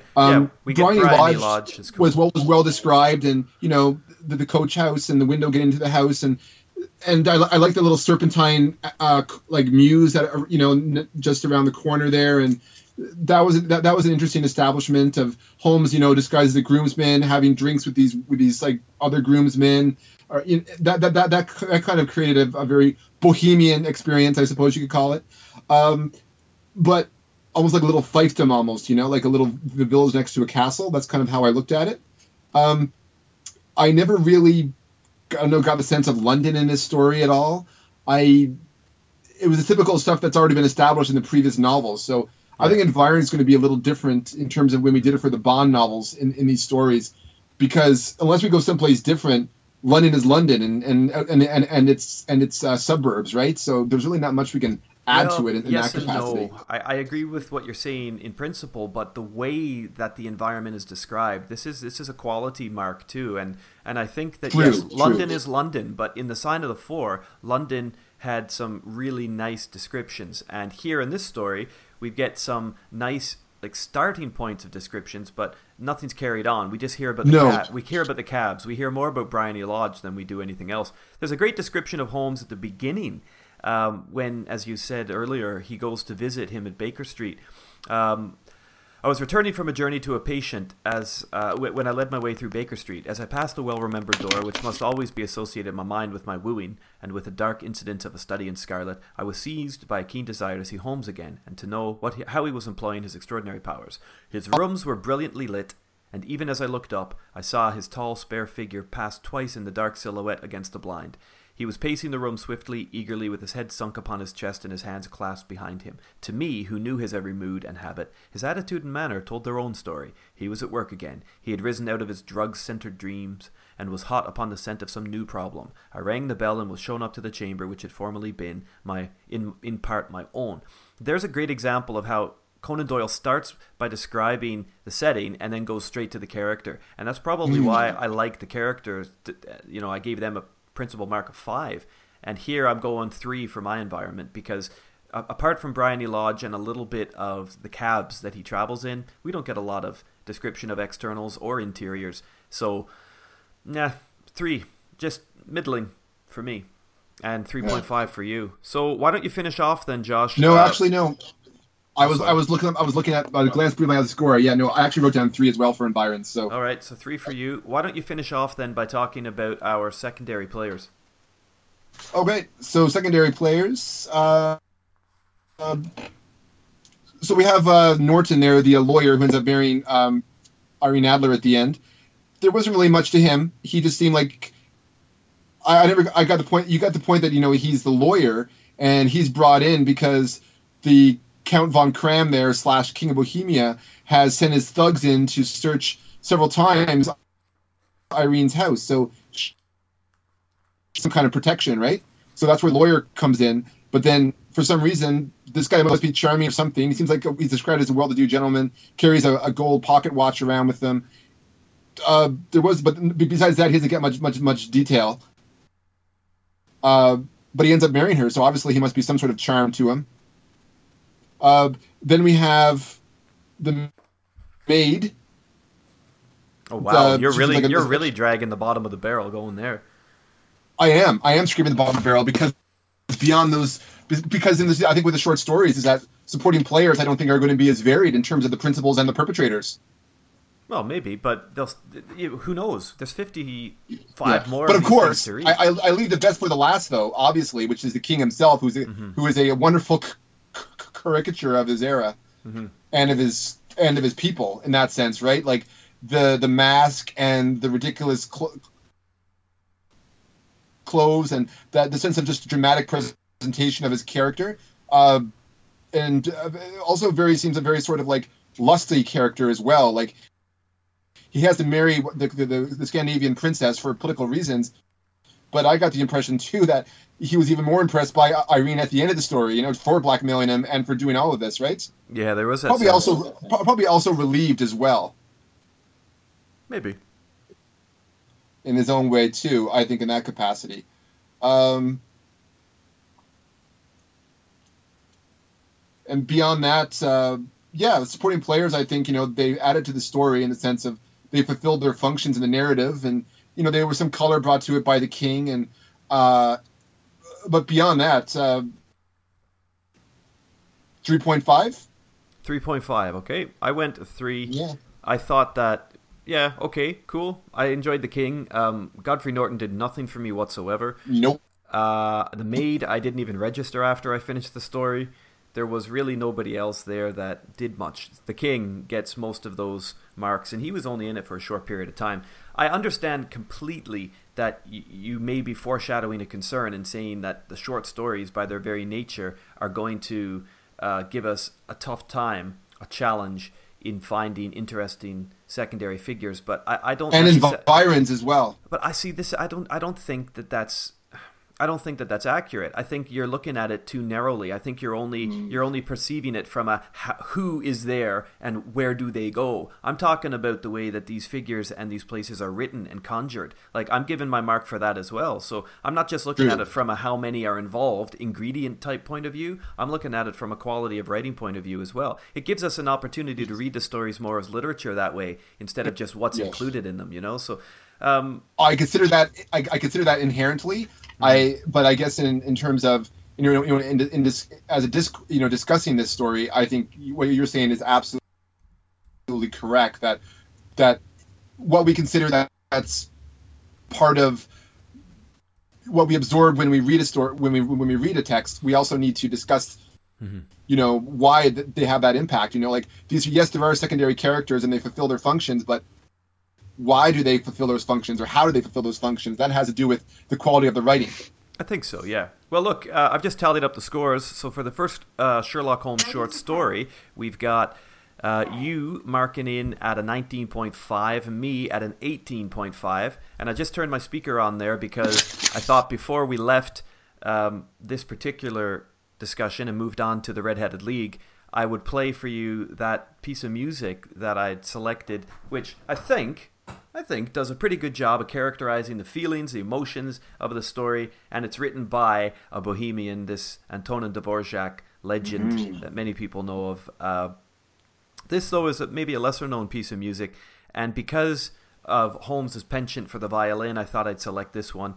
It's a movement... it is rather a romantic piece that he wrote for violin and piano, and I thought that I'd play this out and we could have a little break here before we move on to talk about our second story. Sounds good.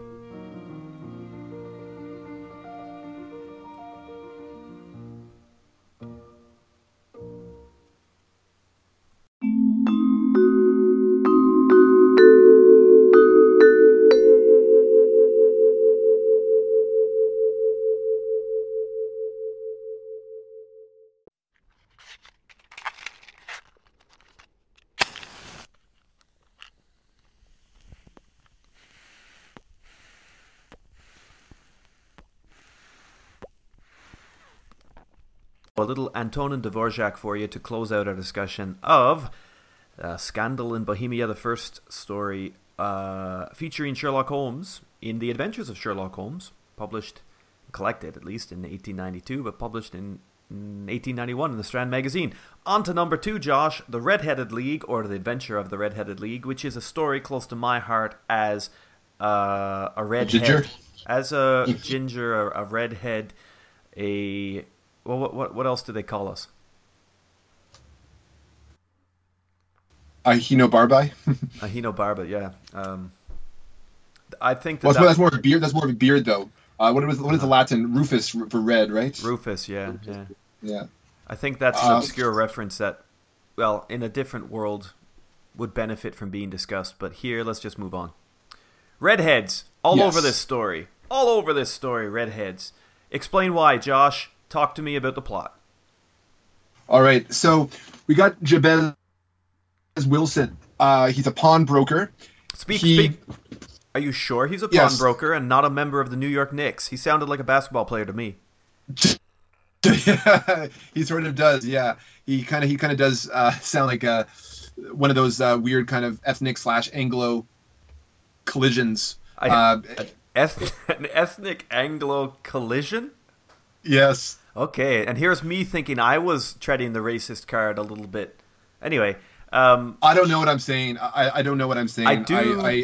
I do love the name Jabez. I think that's an awesome name. This is definitely, for my money so far, the best name we've got in any home story to date.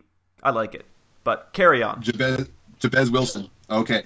So the name itself, I guess, you wouldn't expect a kind of an older gentleman with fiery red hair, I suppose. So Watson, once again, he comes into London, I guess, because things are so exciting back home, apparently. He walks in on Holmes in the middle of a case, speaking to a client, and this is Mr. Jabez Wilson, who we've been talking about. And Jabez Wilson, this pawnbroker, seems to be taken to the audience. I mean, you hear something about a red-headed league, and just a second here. Well, when I read it, I was I was reminded of the South Park episode where Cartman Cartman wakes up because the guys play a trick on him, thinking that he's got red hair, and all of a sudden he starts to defend gingers instead of making fun of them, and he starts his own sort of red-headed league. You see that one? No, I did not see that one. No. It's pretty funny, yeah. I mean, it culminates, as a lot of these things do, in a ridiculously hyperbolic ceremony of like human sacrifice and everything, where I think Cartman rents out like a ballroom of the Holiday Inn or something to have his convention for redheads, and they're gonna like kill people and all this kind of stuff. And he just basically becomes a fascist and a dictator and a cult leader. And anyway, then when someone breaks it to him that actually his hair's just dyed and they've colored his face with permanent marker, he gets a little pissed off and changes his tune. But it's funny. It's worth seeing. It's from like season 9 or 10 or something. But yeah, the Adventure of the Red-Headed League here has nothing to do with that. More to do with Jabez Wilson. Carry on. Yes, Jabez Wilson, and this who believes that he's been somehow scammed or played some prank on by Duncan Ross, the administrator of this Red-Headed League.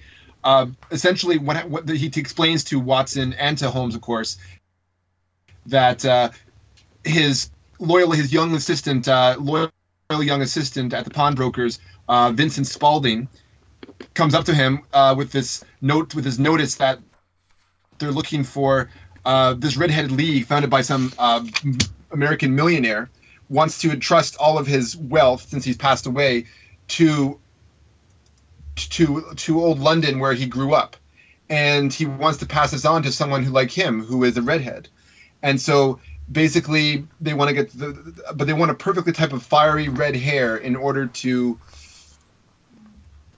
fill the obligations that Mr. Ezekiel Hopkins, the millionaire in question, has asked for. Yeah, there's a eugenic feel to this. Absolutely, yeah. The ginger master race seems to be into implementation here. So we have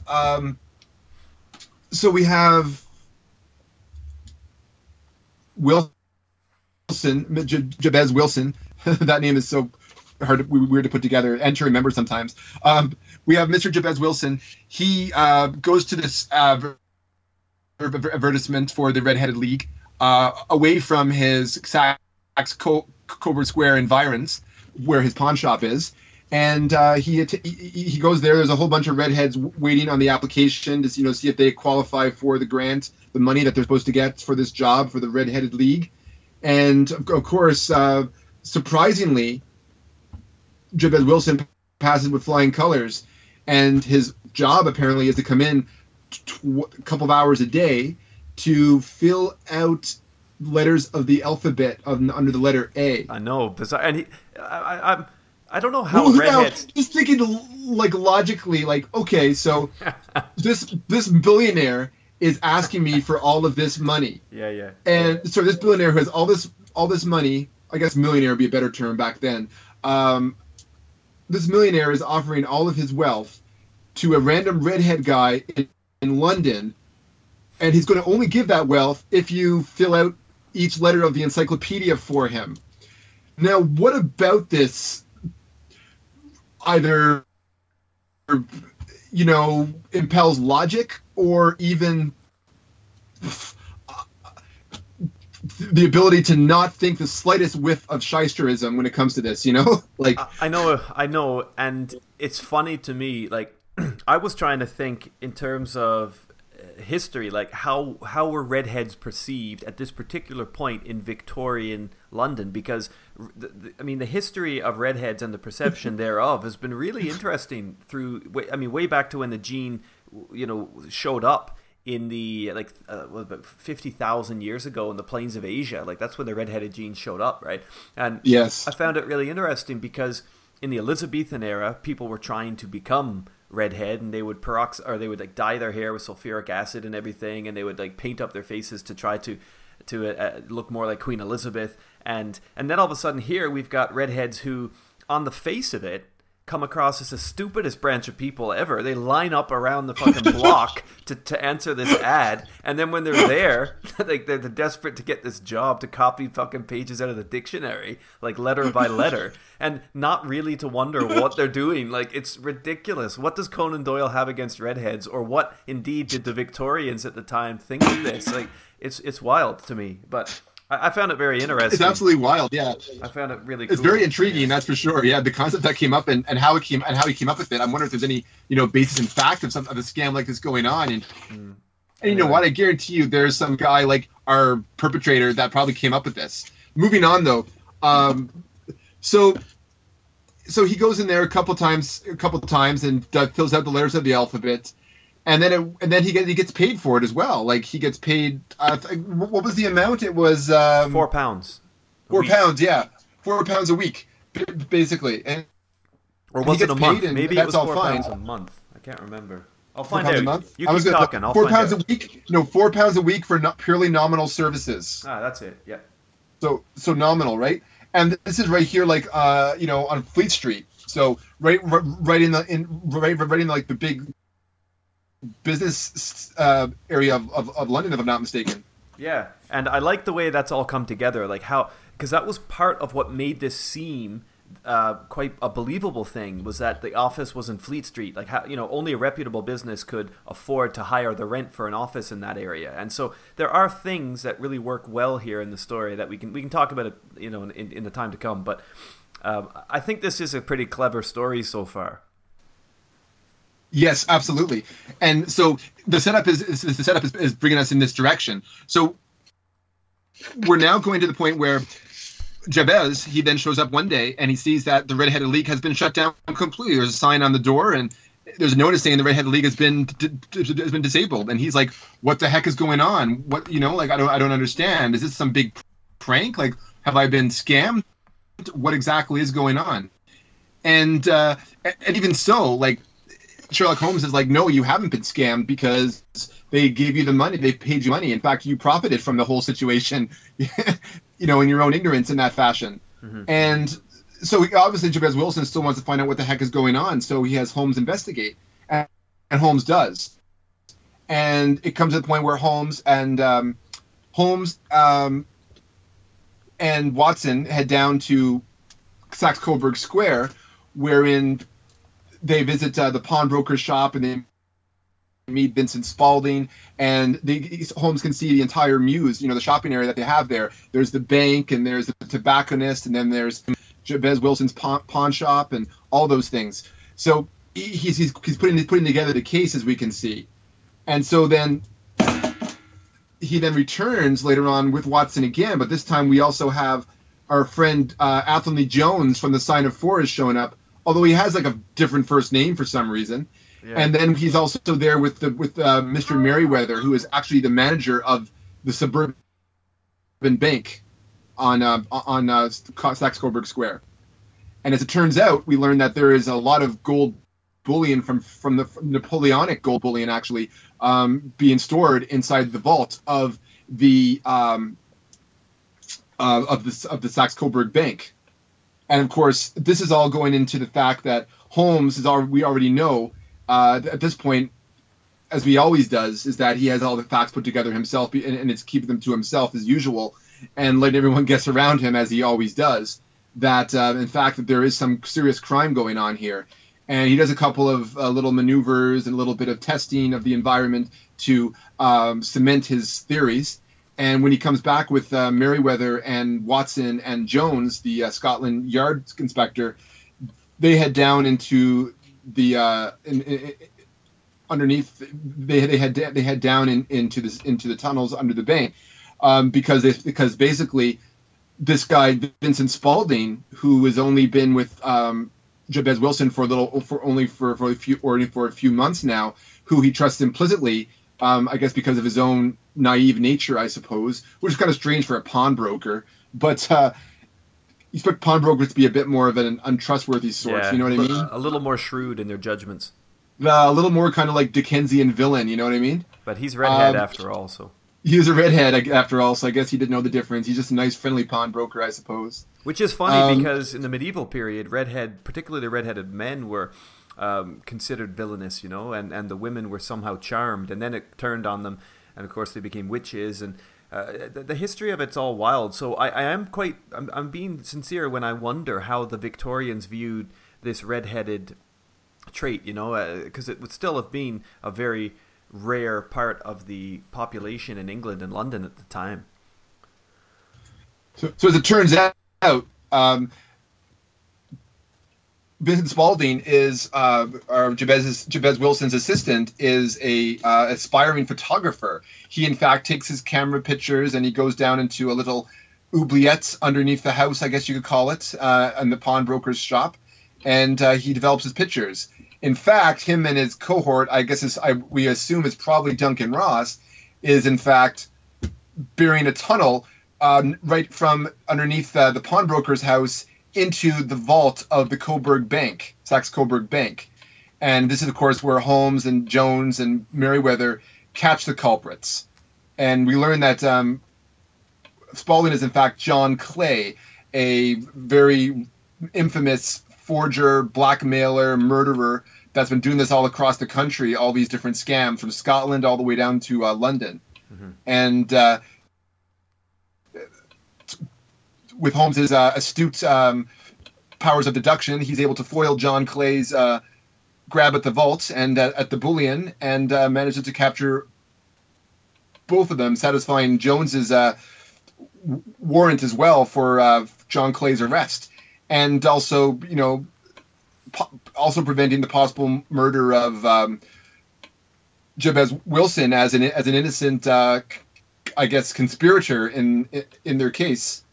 Because if the evidence got back that they were somehow involved, either Jabez could have been killed by Clay to silence him, or even he could have been rung up as an accomplice as well, unbeknownst to him.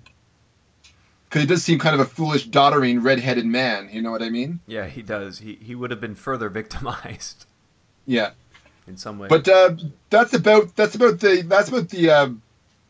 sum of the case. I mean, Holmes, he puts the pieces together very quickly, and even reading this narrative, I'm kind of going into the investigation part of it a little bit, but even reading this narrative, you can follow along as a reader, Holmes putting these pieces together, and you can kind of too, because outright the case is presented to you by the author that something's not right here with the very premise of the Red-Headed League. So that in itself offers a tone of mystery. So it makes you as a reader kind of question, as you go along, what the heck's going on here, and you're looking for other answers to explain it. I'm glad you said that, Josh. Sorry to interject, but I'm glad that you said that, because I've made a note towards the end of this story, and this is exactly what it reads in the margins of my page. I'm suspecting at this point that the Red-Headed League interviews were staged to acquire the correct naive stooge, in this case Jabez Wilson, whose property would serve and give the proper proximity and cover route to the vaults. And so I had figured this story out before the big reveal. And at first I thought, excellent, I'm getting used to this Holmesian thing and I'm learning to read the story and the clues that are planted by the author. But I think I shouldn't pat myself on the back too much because while yes, I might be becoming a better investigator as I read and learn more about these stories, I also think what you're saying has a real good shred of truth, that this one was set up a little bit more transparently. It was, but that didn't take away from it, though. I think I don't think that took away from it. It doesn't. No, it doesn't. It's like you're watching just a really good. It's what it is. It's like you're reading a mystery novel, but you're following along with it. You're enjoying it. You know, like maybe it's a little more dumbed down than his previous stories. I guess you could say it that way. Mm-hmm. Maybe that's why I liked it, because it was easier to understand. I don't know. Well, now I'm condescending to you. I'm so sorry. That's okay. That's all right, buddy. I'm used to it. Yeah, but yeah. So let's go into the principles here. All so, right. I think Holmes was in fine form this entire thing. He had everything figured out. But even though, and of course the audience in this case probably has figured something out is not wrong here. So in this case here, for the first time, you're beat for beat following Holmes. Well, he's slightly in front of you in some capacity because he has some little coup to pull off with the whole, when he banged his cane on the pavement and he was testing the foundations, underneath there because he could tell that it was hollow underneath there, right? That they were digging. That's where they were digging the hole. Yeah, I thought that was clever. Yeah, so there was things that he was doing there that still make him clever, but at the same time, you can still follow along. And Holmes is just in fine form in this whole story. And I guess he was, as you could say, he was at the top of his game. Watson was kind of a follow-along in this one, more so than Scandal in Bohemia, in my opinion. Mm-hmm. Why do you say that? Well, he did his, I just got a sense that I was more into Holmes' character in this story, and Conan Doyle was writing more about Holmes, the investigator, and this marvel of detective, yes, as opposed to I think okay. I think I see what you're saying now. His posture is a little more confident here, a little bit more firm detective than kind of rebel rouser disguise merchant. Yes, exactly. Yeah, he wasn't doing some of his more, I guess, non-conventional forms of detective work in here. He was using his masters of deduction, to solve this particular case and whatnot. Because Watson seems totally confused as much as Jabez Wilson is at the whole thing, even to the point where, just this doesn't make any sense at all, Mm-hmm. But at least Watson, for his own credit, is given, Conan Doyle gives him intelligence and sense of that, whereas what's his name, Jabez Wilson buys into this red-headed leak thing right away. Watson is like, "What the heck is this? This doesn't make any sense." Mm-hmm. Yeah. When he reads the advertisement that Jabez Wilson brought with him. What did you think about Holmes and Watson both brandishing their guns in this story? It just shows that they're kind of, they're working in tandem. They're the dynamic duo, the Batman and Robin, as we've been kind of alluding to. Mm-hmm. So did that help with your kind of your scoring at all? Did not help? Did that influence your scoring at all? The fact that they were a little bit more ready to shoot? Yeah, I kind of think that they were working in tandem here more than anything, and I think I kind of correct myself in saying was Watson was following along. It wasn't that he was really following along; they were just in perfect concert with each other. He had his usual confusions about things that Holmes could observe that he did not, and he was able to describe everything Jabez Wilson was wearing and all this sort of stuff. But Holmes is like, well, that's some very great astute observations you have, but none of it relevant. Yeah. Of course, but it's good observations nonetheless. Mm-hmm. And Watson was able to follow along with it, and he may not have been aid into the investigative aspect of the case, but he was there as Holmes's right-hand man. Yeah, and I think seeing them working as a dynamic duo in this capacity, it definitely brings me to the principles as a solid 4, in my opinion. Can I read a little bit then of about that sort of partnership? Because again, as with the previous story, we've got some nice bromance going on here. And now, Doctor, we've done our work, so it's time we've had some play. A sandwich and a cup of coffee, then off to Violin Land, where all is sweetness and delicacy and harmony, and there are no red-headed clients to vex us with their conundrums. My friend was an enthusiastic musician, being himself not only a very capable performer, but a composer of no ordinary merit. All the afternoon he sat in the stalls, wrapped in the most perfect happiness, gently waving his long, thin fingers in time to the music, while his gently smiling face and his languid, dreamy eyes were as unlike those of Holmes the sleuth-hound, Holmes the relentless and keen-witted, ready-handed criminal agent, as it was possible to conceive. So that carries on a little while more. And then we get Watson kind of reflecting on himself. He says, I trust that I am not more dense than my neighbours, but I was always oppressed with a sense of my own stupidity in my dealings with Sherlock Holmes. Here I had heard what he had heard. I had seen what he had seen, and yet from his words it was evident that he saw clearly not only what had happened, but what was about to happen. So again, Conan Doyle reassuring us with the narration that Watson is the reader, therefore if you don't get it, it's okay. You're allowed to be stupid. You know, like I don't know if we are as stupid in this story. I actually like that. I like it too. I like it too. Yeah, because this is not an ordinary individual. He thinks in a different way, and more, like I don't know, like I really think like Arthur Conan Doyle was describing as a high functioning autistic when he wrote Sherlock Holmes, because you know the thing is that like I know Asperger's was identified as a mental disorder until like the 1940s or whatever. Because of Dr. Asperger's work or whatnot, but I do think it's some kind of case that high functioning autism obviously did exist in the Victorian era. Well, it's always existed. It's always existed. It's just never been. It's just never been understood and defined in that way.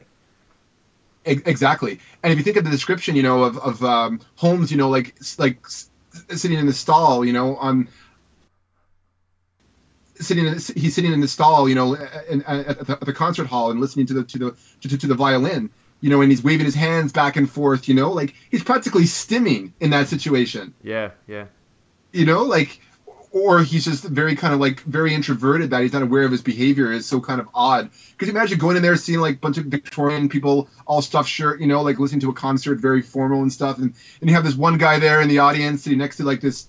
Next to Watson, and he's moving his hands around and just enjoying the music, not giving a shit what everyone else thinks. It's engaging for sure. So you went 4 for the principles. I went 4.5.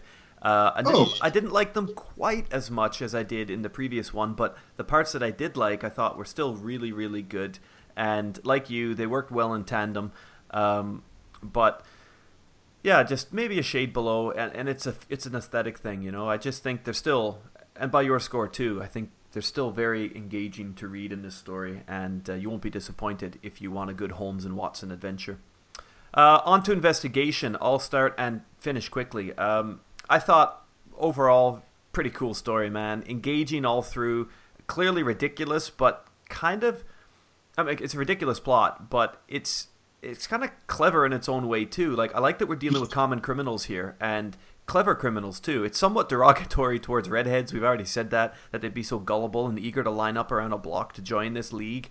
But I can see how they were duped with it being located at Fleet Street, which of course was the location of London's penny press, later to go on and become the tabloid center of the city. And I can see all of that, the publishing environment and whatnot. I like that.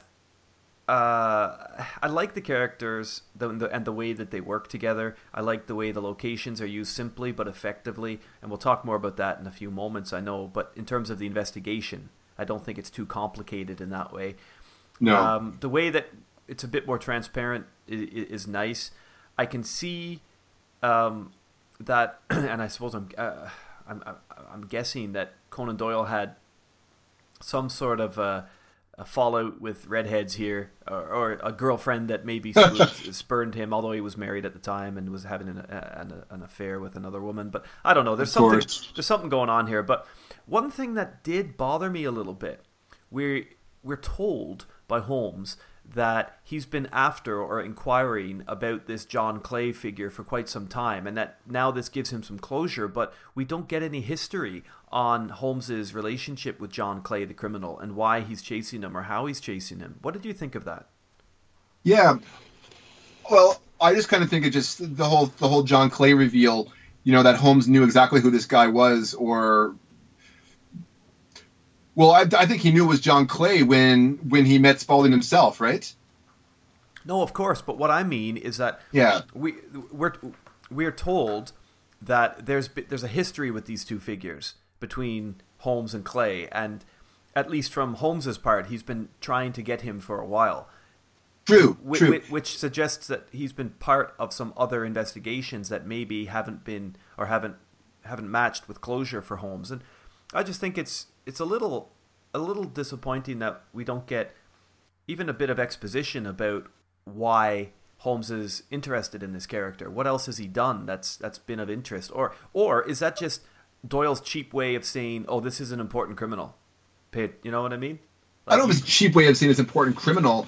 I just think it's a nice bit of world building, I think, into the Sherlock Holmes world, that this character is like, it is populated with all these types of characters, and Holmes being a master. I think it shows the fact that it illustrates that Holmes has been on many, many, many cases, that not all of his cases are successes either. The fact that like Clay is still going around the country doing all of these scams and murders and whatnot to cover up his scams, he's able to do this, and he's hard to track down. And Holmes has been after him, not doggedly. He's not like, I guess you could say he's kind of like the way he's set up is almost like a proto Moriarty, but in this case here, it just seems like this is just some guy that Scotland Yard and Holmes have been after for a long time, and it just gives a background to Holmes as an investigator, in my opinion. I think it's a nice little flourish, to be honest. Right. So you see it more. You see it less as like a gap in narrative structure, and more as a fleshing out or a strengthening of Holmes's characterization.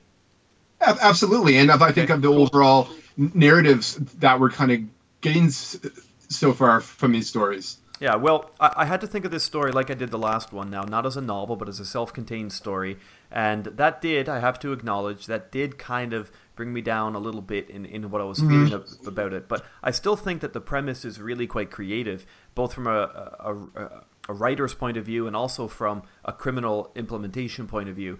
I thought that the tunnel and the kind of the Napoleonic gold, I thought all of this was really interesting, and I felt like it was well paced, like believably paced, and I liked the way that Holmes knew what day he would be trying. Like, we have to be down here Saturday because Sunday's a day that the bank will be closed, and I felt like all of it worked really well. The deduction, I went 4.5 as well for this, so I so far have really enjoyed this story.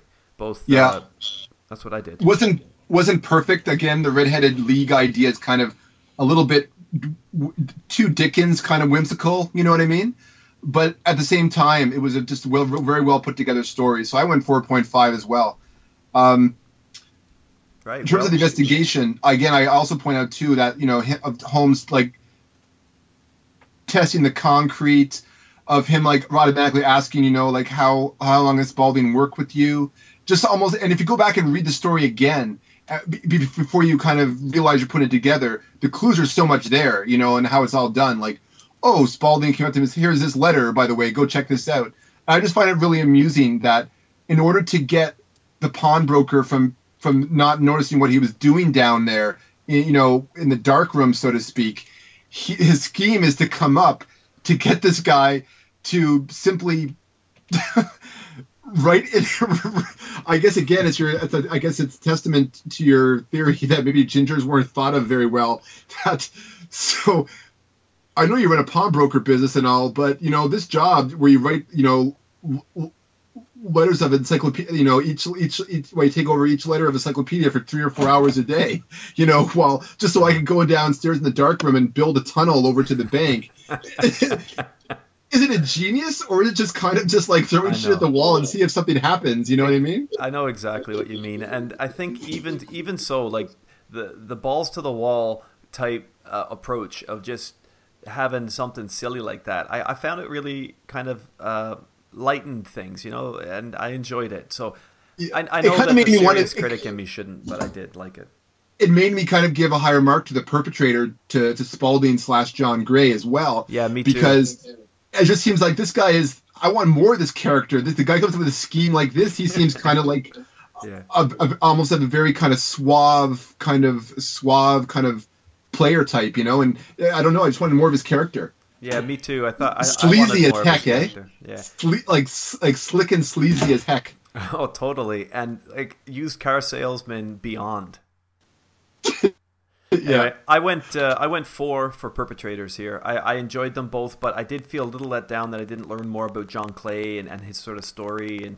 And yeah, he's been up and down the country doing this type of stuff, but that's all we hear. And I know what you're saying about world building. I totally get that, and I appreciate it. But I would have liked to have learned a little bit more about how he got under Holmes' skin in the past, even if just a quick reference that we might then get developed later. And maybe we will get it developed later. Who knows?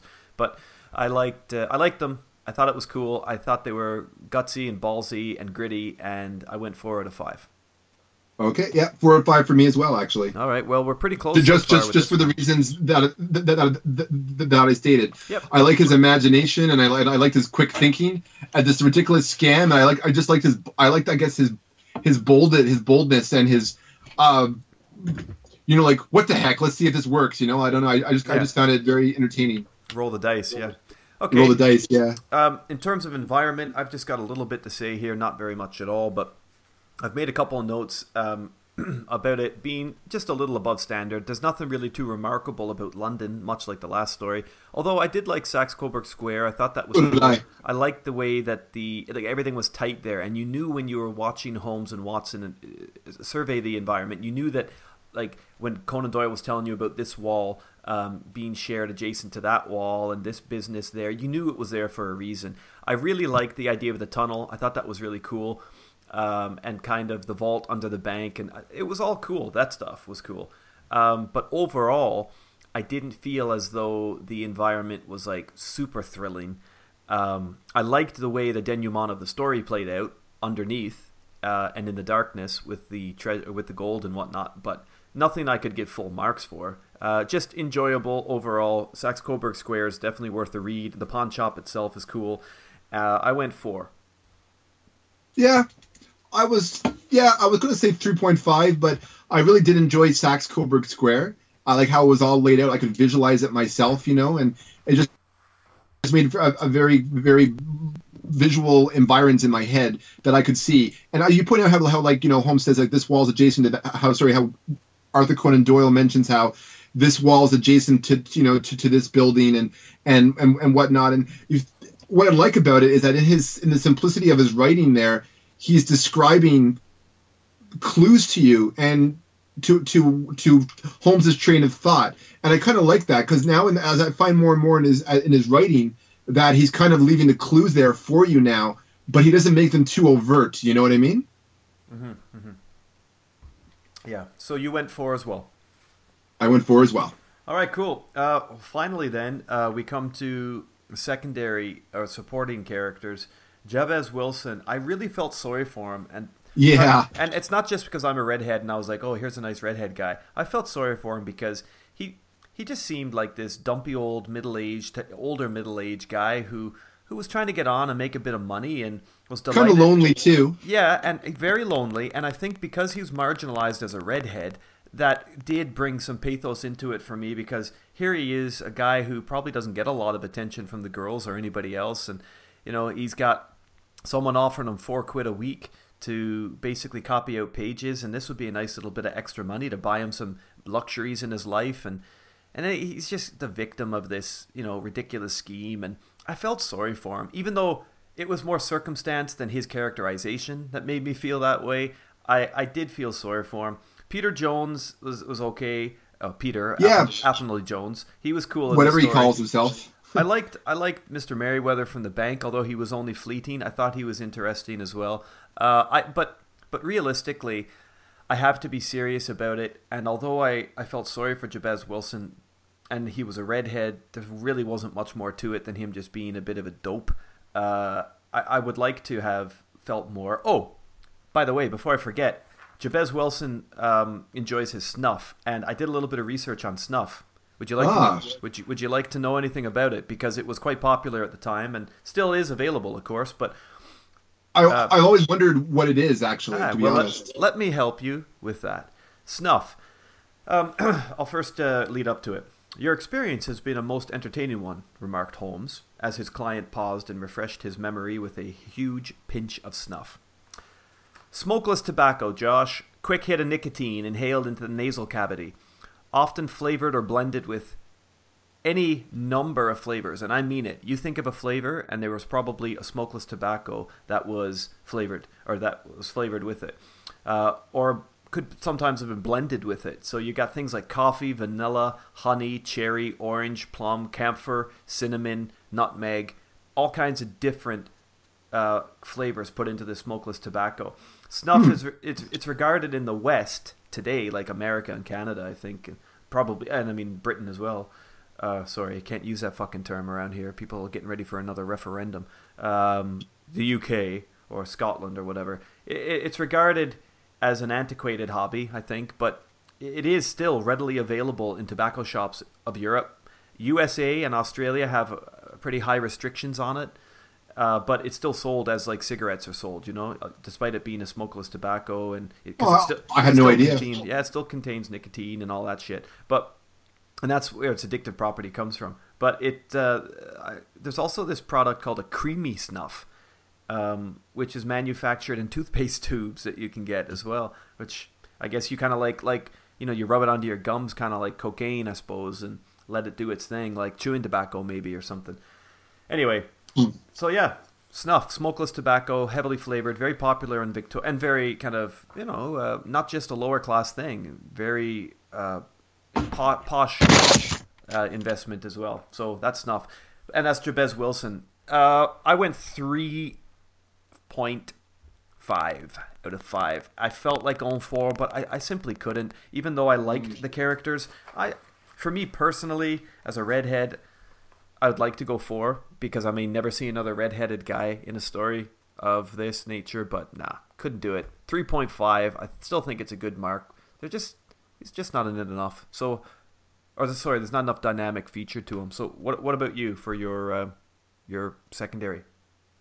I went with 3, to be honest. Beyond the perpetrators, I didn't really find. I felt bad for Jabez Wilson and whatnot, but I don't know, like, I just was surprised how he would buy into something like this, right? And just put a really kind of level on his intelligence that I don't know, I just found that might have been a little bit I guess what's the word, depreciatory, you know, to, I'm not pronouncing the word right at all, but deprecating, I'm going to say instead, to, you know, people of red hair, and I just didn't found beyond that of being kind of a bit of a you know, being a bit of a stooge, as you said, or being a bit of a joke. There wasn't really much to him beyond that, you know. So, would you be upset if he showed up in another story? If he's fleshed out as like a recurring character with different traits that are added to him as he goes along, no, I wouldn't mind at all. Yeah. What about this John Clay guy? You want to see more of him? Well, he's a perpetrator, but in regards to as a just outside of the supporting players, yeah, absolutely. I'm curious to see what happens to him. Are we going to read about a brief mentioning of his hanging or something like that, or who knows? We might. But then again, as a good segue into the next story, we won't know that because the next story takes place before this one anyway. So it does indeed, yes, and. As a segue into that, why don't we leave the Redheaded League with some help musically from Jerry Goldsmith and his orchestra. A lesser-known film score, Josh, for a film called The Last Run. Why don't we play this? I think this is a great track. It's from the score called The Double Cross. And, of course, there's a lot of double crossing going on in this story. There's a lot of deception.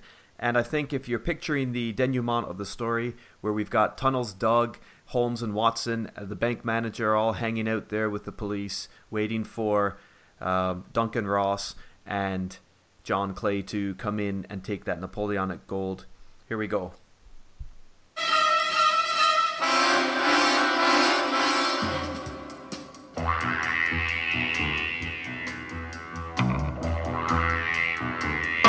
No, I don't know what that sound.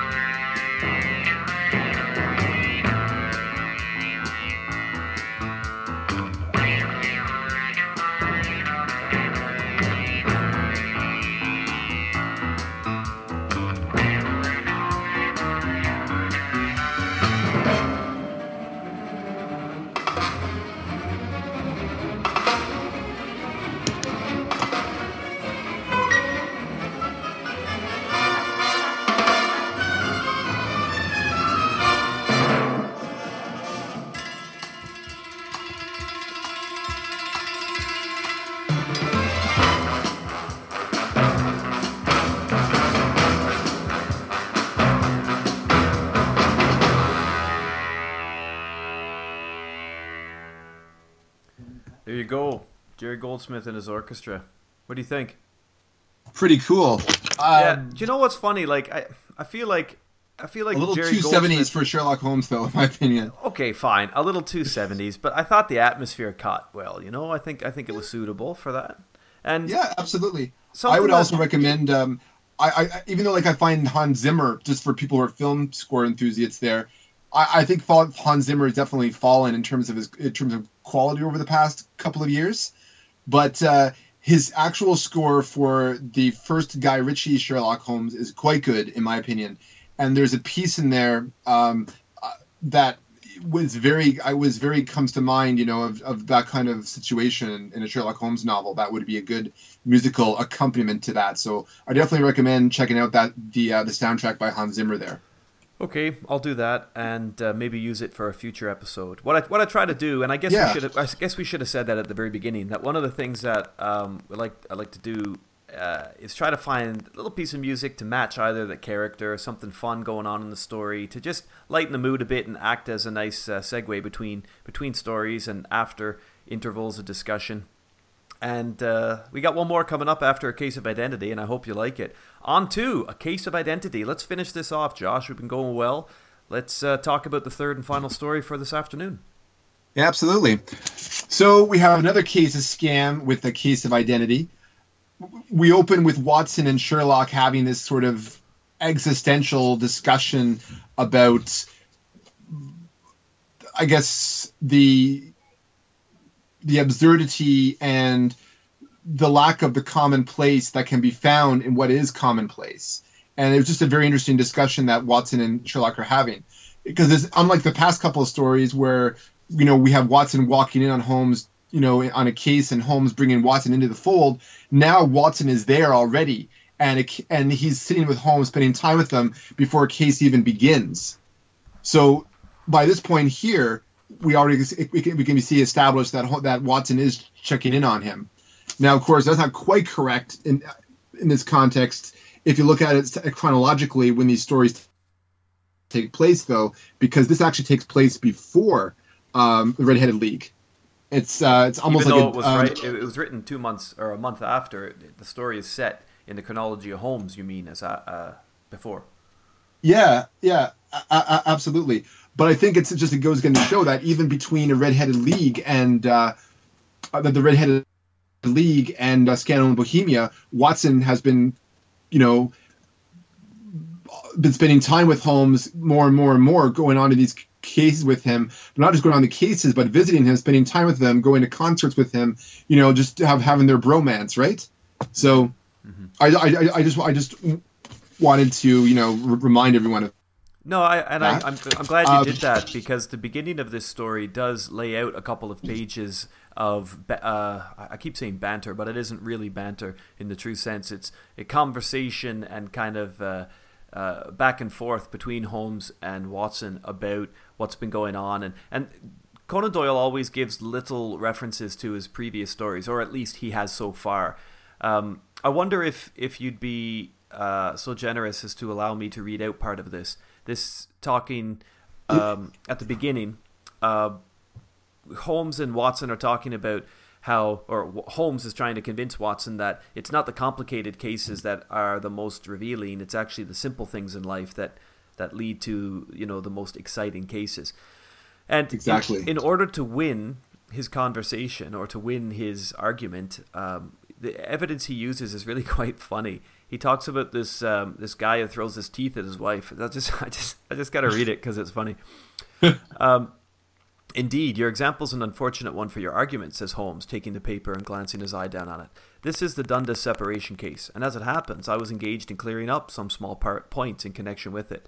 The husband was a teetotaler. There was no other woman, and the conduct complained of was that he had drifted into the habit of winding up every meal by taking out his false teeth and hurling them at his wife, which, you will allow, is not an action likely to occur to the imagination of the average storyteller. Take a pinch of snuff, Doctor, and acknowledge that I have scored over you in your example. Now, there's a couple of things going on here, right? Bit of a competition. Yeah, the bit of a competition, but there's also Conan Doyle giving himself a little stroke by saying these aren't the sorts of things normal story writers think about. Like, it's a bit self-reflexive. A little bit, yeah. It's him going, well, I'm going to talk about something different. I'm going to give you a taste of something different. Mm-hmm. And then there was this too, which I like. The very next paragraph. He held out his snuff box of old gold with a great amethyst in the center of the lid. Its splendor was in such contrast to his homely ways and simple life that I could not help commenting upon it. "Ah," said he, "I forgot that I had not seen you for some weeks. It's a souvenir from the King of Bohemia in return for my assistance in the case of the Irene Adler papers." So, a connection to snuff of Jabez Wilson and to the first story, A Scandal in Bohemia, comes in the case that was given to him to hold his own snuff in by the King of Bohemia. I think that's a nice little, cyclic way to tie it all together. Yeah, links in the chain there, eh? It's quite cool the way Conan Doyle does that, and I think maybe we should, he deserves some props for stitching it all together that way through objects as well as exposition and conversation. But you mentioned too about before we continue about him, reminding us of the story of the Study in Scarlet or the story of the Sign of Four and all this, and it's almost like like you're reading like an old Marvel comic, back in the old school Marvel comic when Stan Lee was writing for it, saying, "And here, gentle reader, we remind you of this story." That's right. There's just a little kind of like authorial exposition kind of side notes, just to remind you of the viewer that this is sort of a serial in many ways, more so than just a standalone novel. I think that's a good way to look at these little short stories, is the fact that they are. They are part of a whole, in some way. Yeah, it's a serial, exactly. Very similar, I guess, to the Fleming sweep that we were talking about when we did the James Bond novels. That's right, and if you've got 6 editions of The Strand each year, although that did change and fluctuate a little bit, you would be expecting a Holmes story, once they kind of got into a rhythm, to reflect a little bit back on what's come before, to maybe, if not remind the reader in terms of plot, at the very least provide continuity in the experience of reading a Holmes. So yeah, that's quite cool. So what about the plot, Josh? Yeah. So there's showing up at the door is Miss Mary Sutherland. She has recently lost her betrothed Hosmer Angel, and that doesn't sound made up at all. Oh no, but Hosmer, yeah. I don't like that name as much as Jabez, but that's just me. Hosmer, some sort of like German kind of name or something like that. I don't know. Anyways, Hosmer Angel is I have no clue how this guy came up with that name, but we'll get to this guy later on. He's a bit of a piece of work. So, Miss Mary Sutherland, she lives with her mother and her slightly younger than her stepfather, Windibanks, who is basically working for like a wine merchant in London. What we understand is that her lover, Hosmer Angel, whom she met at a local ball, Gasfitters Ball as it was called, who they were supposed to get married actually after a brief courtship. Actually, I think they were engaged on their first walk, if I'm not mistaken. Yeah, it was pretty quick. Hosmer acts fast. He does act fast, yeah. Like, what's his move? I'm curious to see. And you talk about gullible redheads. Yeah, seriously, yeah. I guess it's even more insulting for women, I suppose. That's what Arthur Conan Doyle is insinuating here. No, I don't think he's doing that at all, to be honest with you. But we learned that essentially Hosmer left Miss Mary Sutherland at the altar, and he has disappeared completely, and she wants to find out what happened to him. And it's unlike, I think, the last two stories, the narrative pretty much unfolds as expected. Holmes is already in the know, and again, like the Red-Headed League, we get an idea through the clues that Holmes leaves and through how Holmes is so overtly asking the questions about what's going on. We kind of piece together again what the case is here. You know what I mean? Yeah. Yeah. So essentially, the story reveals itself that this Hosmer Angel guy who spoke with a very scratchy voice and who wore like who had a very scratchy voice, and he wore a big beard and stuff, and he doesn't really sound like someone that would appeal to like a young woman like Miss Mary Sutherland, to be honest with you. But he was very nice and kind and sweet, and she was taken in by it. And she's a fat chick. That's important. At the same time, it could have reminded her of her late father. It's very possible. But no, I think it has more to do with the fact that she's a fat chick. That could also be the fact too. Yeah, that's right. I'm she's not. a little I know that's portly. a little portly. I know that sounds nasty. She's a little portly. She's a portly spinster who's getting, but who even though she's a portly spinster, she's getting a lot of money in inheritance from a stock that her uncle holds for her in New Zealand. But why is she going to these balls? I mean, she wants a date. She wants some attention. So I can accept the fact that maybe she's a little more gullible because she knows that she's in competition against the Irene Adlers of the world and just doesn't have that joie de vivre. If I don't want to spell it out there, buddy, but she's a fat chick, and I think she's aware that she's a fat chick, and that has obviously allowed her to be taken advantage of maybe a little easier. The same way that redheads, if they're as stupid as Doyle says they are, were able to line up around a block to get £4 a week for copying the encyclopedia without another thought of why.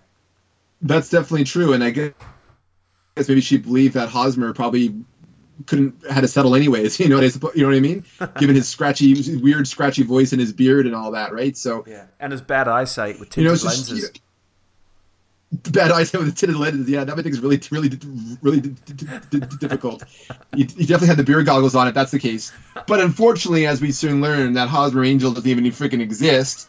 It is in fact her father-in-law, Windibank, trying to keep her and her mother conspiring against her own daughter to keep her in the household.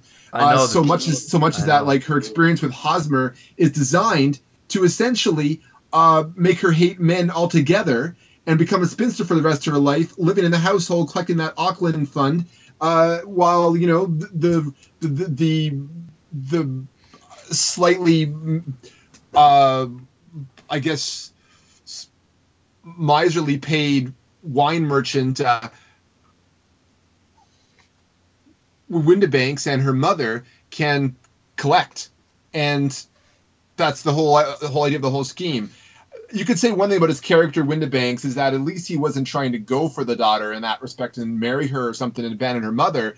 He's fine with her mother, but it's just a matter of he just wanted the money, and he needed to keep her close, and he couldn't let her be taken away.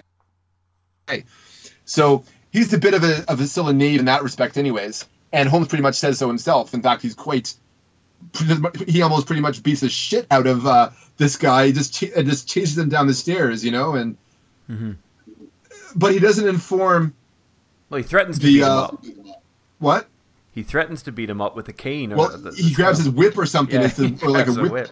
Yeah. Grabs like a whip or something. He's going to just. It's quite an amusing situation because the guy like stumbles down and runs like shits his pants and runs out right down the stairs to the street. You gotta wonder what Mrs. Hudson thought about that.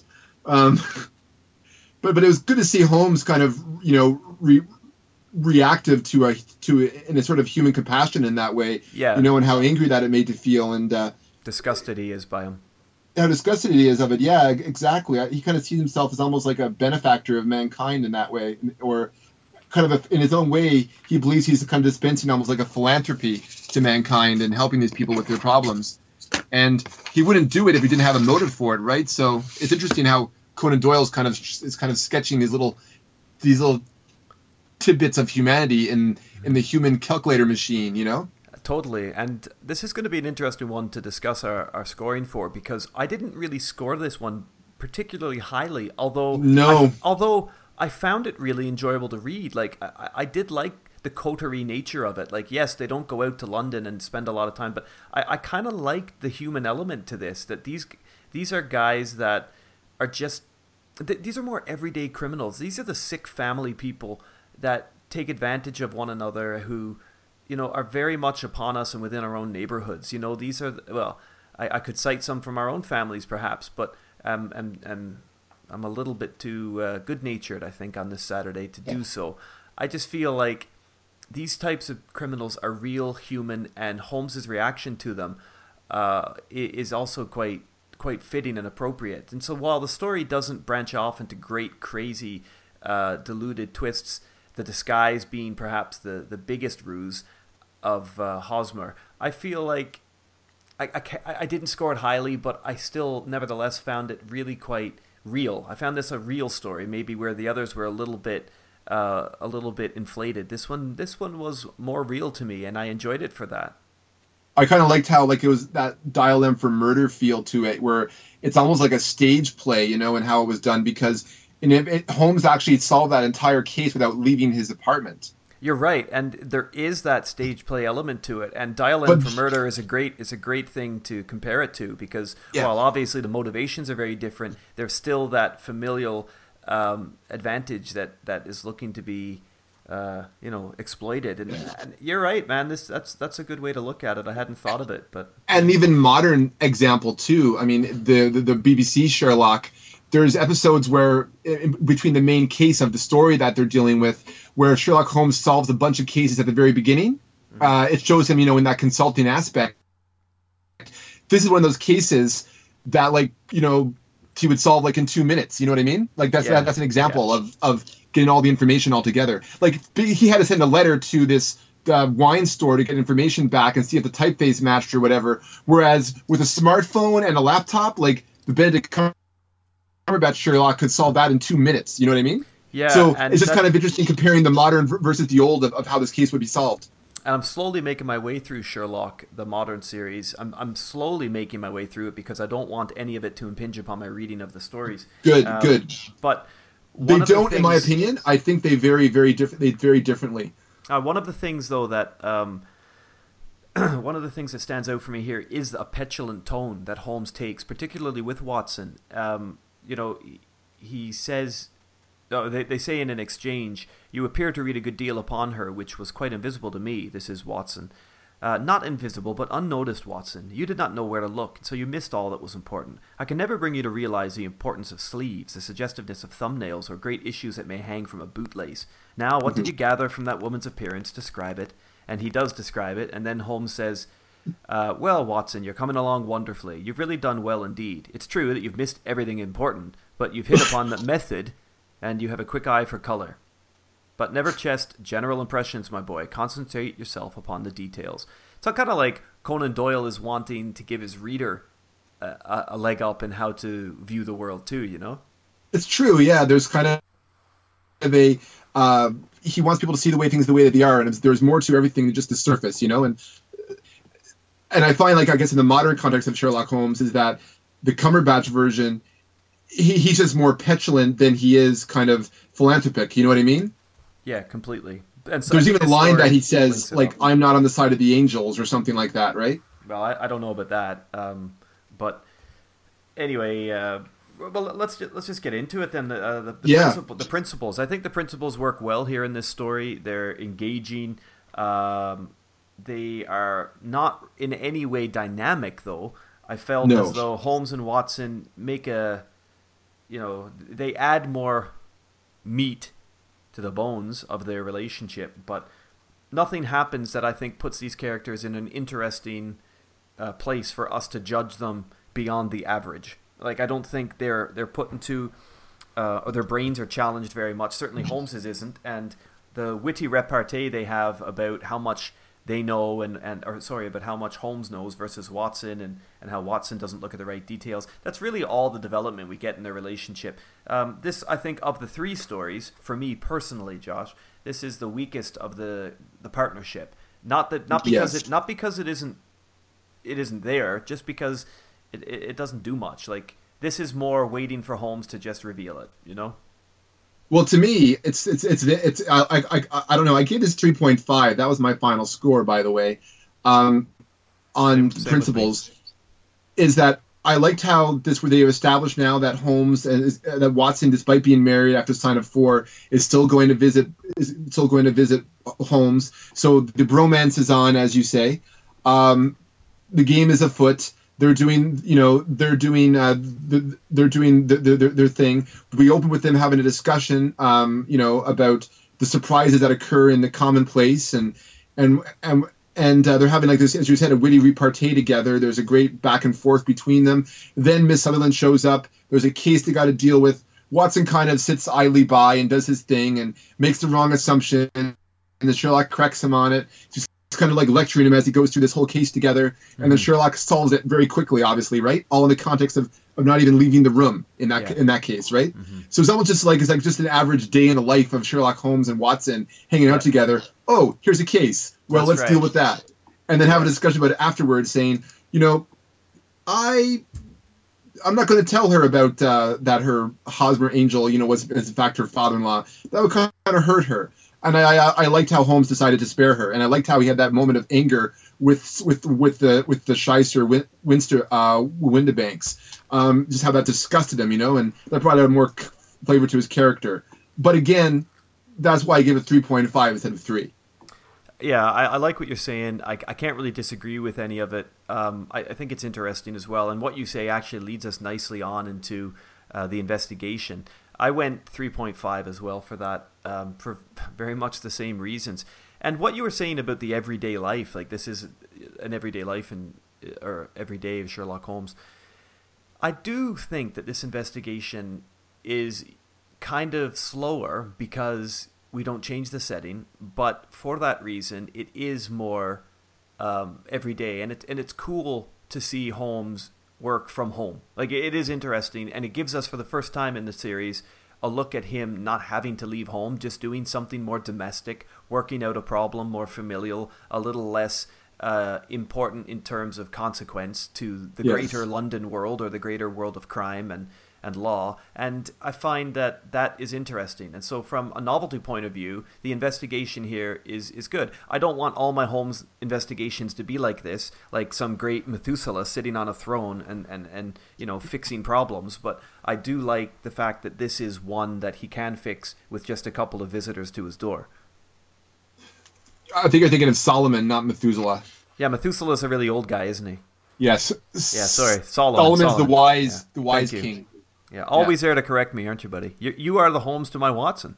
I absolutely am. Uh-huh. That was a really great biblical historical reference there, Scott. But unfortunately, it wasn't Methuselah. It was actually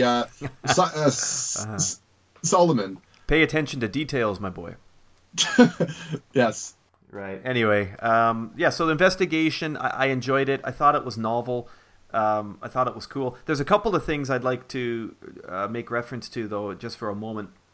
I had a note in here that of the the different narrative devices are a little more transparent here that Conan Doyle uses as well. Like midway through the story, Watson shows up. He had to go home or something. He had to sleep with his wife or something like that. I'm not sure what it was, but anyway, he goes home and he comes back and he smells all the chemicals that are being used. So obviously one of the things Holmes was doing, because this case didn't properly occupy his mind, was play with his chemicals, his little chemistry set.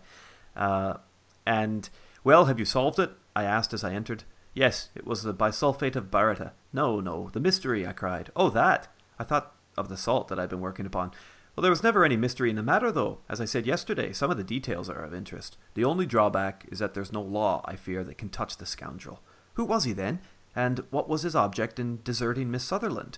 The question was hardly out of my mouth, and Holmes had not yet opened his lips to reply, when we had heard a heavy footfall in the passage and a tap at the door. And so, before ACD, reveals it, we have this little device here that, wait, Holmes can't answer because someone's at the door. And so I got another 10 pages of having to wait for it, Suspense. It's like Hitchcock. The audience knows the bomb is under the table, right? Yeah, the MacGuffin, yeah. Yeah, the MacGuffin, as they say. That's correct. But anyway, I liked it. I thought that it's cool. And I like the fact that maybe what interested Holmes and what perked his interest, I suppose, specifically, is the fact that he sniffed out that there was an element of disguise here, and himself being a master of disguise would have maybe drawn a little bit more attraction from this case to his senses than a different one, because if a disguise is involved, then he might be apt to pick up on it. Or he's like, what kind of bullshit name is Hosmer Angel? That's right. That's right. Yeah. What kind of a bullshit name is that? Yeah.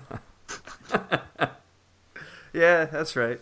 Anyway, Like, I went. Sorry, man. I look for all these reasons. Like, it's not a hugely great score, and I feel like I'm underselling at the point a little bit, or maybe overselling the point. I don't know. I've talked too much, maybe, but I just feel like it's cool to be at home with Holmes, even though the investigation is of minor importance. I felt it was interesting. It's not a high score, but it's a good score. 3.5 is what I went for. I wanted to go higher. I did want to go higher, but I just don't feel like the story deserves it. I kind of like the device that the story uses, being a very standard kind of case as opposed to like something more dramatic like the Sign of Four or Study in Scarlet or even the Scandal in Bohemia, for example, or Red-Headed League. But I found like the investigation, like where Conan Doyle, I found left the clues very well for you to find in Red-Headed League, where you could pick them up easily, though at the same time, if you read through it, like it works together so well. It was just too obvious and transparent, I found, in this particular story. And halfway through, maybe it's just my knowledge of detective fiction or the genre in general, that I could just feel that this guy was totally put in. Halfway through, I'm like, okay, the father-in-law is disguising himself as this Hosmer Angel dude, right? Mm-hmm. It was just too overt in comparison, and it just wasn't as strong as the story, in my opinion. There were some great facets of character. That's what I took away from this, is the day in the life of Holmes and Watson, and that's what I appreciated from it. But beyond that, I can't give it a 4. 3.5 for me. Right. Well, so far we're right on par with each other. I didn't have as much of this answered as you seem to have had. I knew that there was something up with the father, and I knew that there was something up with the letters that she was receiving, because the letters is what gave it away for me. Doyle made it very apparent that these were all typewritten, which is a strange thing to do for a love letter. And the whole Paris trip, I knew that there was something going on when he had to travel there to sell wine, but I didn't know immediately he was disguising himself. I was thrown by that, so I found that kind of interesting. But 3.5 is still a passing mark. In terms of the perpetrators, I went higher here. And the reason I went higher here is because I think there's a realism to them. I think, as I said earlier, these are everyday villains who aren't, planning to blow up the world with nuclear weapons or steal rockets from an armory and hold up banks at hijacking. These are people who are just deceptive fuckers that want to take and claw grasping, covetous old sinners, as Dickens would say. And I like that there's this real element to dirty London and dirty people that Holmes is dealing with, and his repulsion towards them as well. So I went 4 out of 5 on that, because I wouldn't mind reading more stories with regular criminals this way. Like, they don't all have to be John Clay, mastermind, Moriarty strategists for me. Yeah. I like an everyday criminal. I feel like I can relate. I don't want to say that, but I feel that they are relatable, and for that reason, 4 out of 5, solid mark. I'm happy with it. Yeah, it's true. I gave it 3.5 on that. Okay. I just didn't find the villains as conveying. I think I gave the point, as compelling.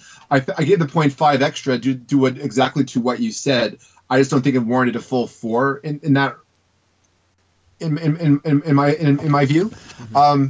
I do like how they were like the everyday type of crook and criminal. Like, you have a mother who, like.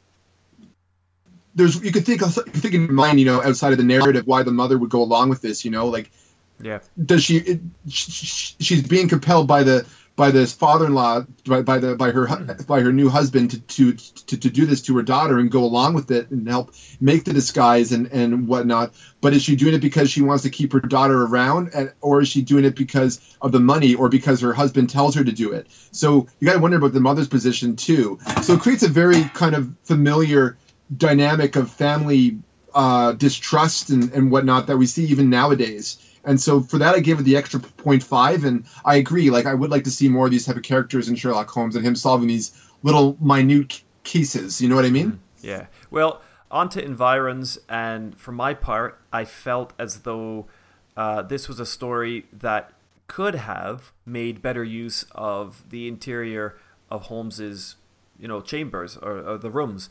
And Yes. I feel like, okay, so you're going to set a story inside. Nothing wrong with that. Talk to me about the furniture. Make some more overt references to the books on the shelves or the smell of what's coming through Miss Hudson's kitchen or whatever. Like, you can do something there even though you're restricting your environment. I don't feel as though that is a throwaway bad thing to do, to stay inside. But this story doesn't deliver very much at all. I went 2.5 on environment, and it's not because it doesn't change, it's because there's nothing done there. And so, coming back to something, a concern of yours or about an hour ago, I guess, in our discussion about how, the scoring system might be challenged because of A, B, and C. I don't think it will be. I just think this is an opportunity where a low score is deserving because nothing is drawing the reader's attention to the environment. And it's not important to the story.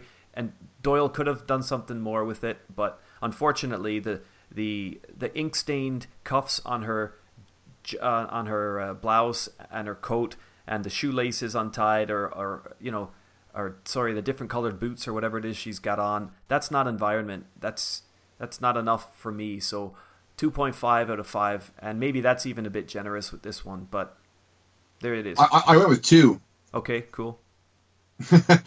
So right.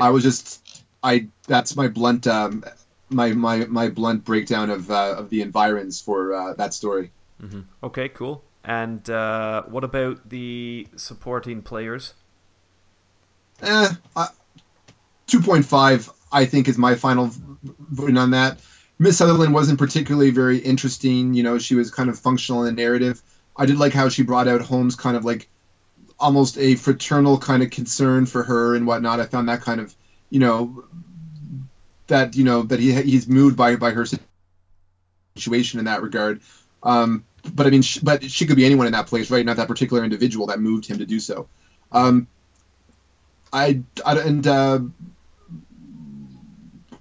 again, the perpetrators were dealing with the mother and the father-in-law, so there was much beyond that, unfortunately. So there really wasn't. There really wasn't. The only other character was was Mary Sutherland, basically. Yeah. And, so due to the lack of supporting players and the fact that the supporting player wasn't really interesting to begin with, and there wasn't really any facets to a character that made her stand out to me, I don't know. I'm going with 2.5. Okay, well, that's exactly what I went with too, which brings my score to a total of 16 for A Case of Identity. And your Pipes score was 15. So that's your lowest and definitely my lowest, although I did seem to appreciate it just a tad bit more than you. In a recap, Adventure of the Red-Headed League or the Red-Headed League, I was 20.5. You were 19.5. A Scandal in Bohemia, BFG, you were 19.5, and I was 18.5. So we didn't see too differently on this, but it's interesting. You liked the Scandal in Bohemia a little bit more, allegedly for maybe its place in the canon, and Irene's role. I liked Red-Headed League more, which is not surprising given the color of my own hair, if we're going to strip it down to that level. And A Case of Identity, neither one of us were really super enthused about, but I appreciated its standout perpetrators as being realistic and quite tangible for a reader. And that's us then, part 1. It's funny though how the scoring goes though, because outside the scoring, I just want to stay this on record, is that about the 3 stories, I actually like the Red-Headed League the best. So it's kind of interesting how that turned out. It is pretty well. You had the same score for that as A Scandal of Bohemia, but if you're saying that's the one you'd recommend of the 3, yes, 100%. Yeah, cool. Me too. That's actually interesting. That's the one I'd recommend as well. Before we close off here, our discussion of this, our 3rd episode, Enlighten the Pipes, let's have a look ahead to our next 3 stories. We're going to be looking at the Boscombe Valley Mystery. That's the 4th that's published. We're then going to be looking at, because they're all mixed up in my anthologies, The Adventure of the Five Orange Pips. Mm-hmm. Yep. And then The Man with the Twisted Lip. A Man with the Twisted Lip. Yeah, it's pretty cool. So we're going to be 3 more stories in, another 2 or 3 weeks probably. Actually, I tell you what, I got an Easter holiday coming on. School's closing on the 31st of March, so I'll have 2 weeks off. Let's schedule it for the beginning of April. Yeah, we can work around that. That sounds great. Awesome. So we hope everyone's enjoyed our little dissection of the first 3 stories of the Strands publications that became the collection The Adventures of Sherlock Holmes. more to do next time around, and some more insights to be found, and you know, and see if we can find something out of the commonplace that's so absurd that makes it more interesting. So like Holmes, you know, we're not bored by this talk of literary discourse. Absolutely, I agree 100%. And speaking of finding things a little different or out of the ordinary, thematic links to this song, but maybe not so much lyrically. This is in dedication to the poor treatment of Miss Mary Sutherland at the hands of Hosmer Angel. Hall & Oates singing Rich Flash. Girl.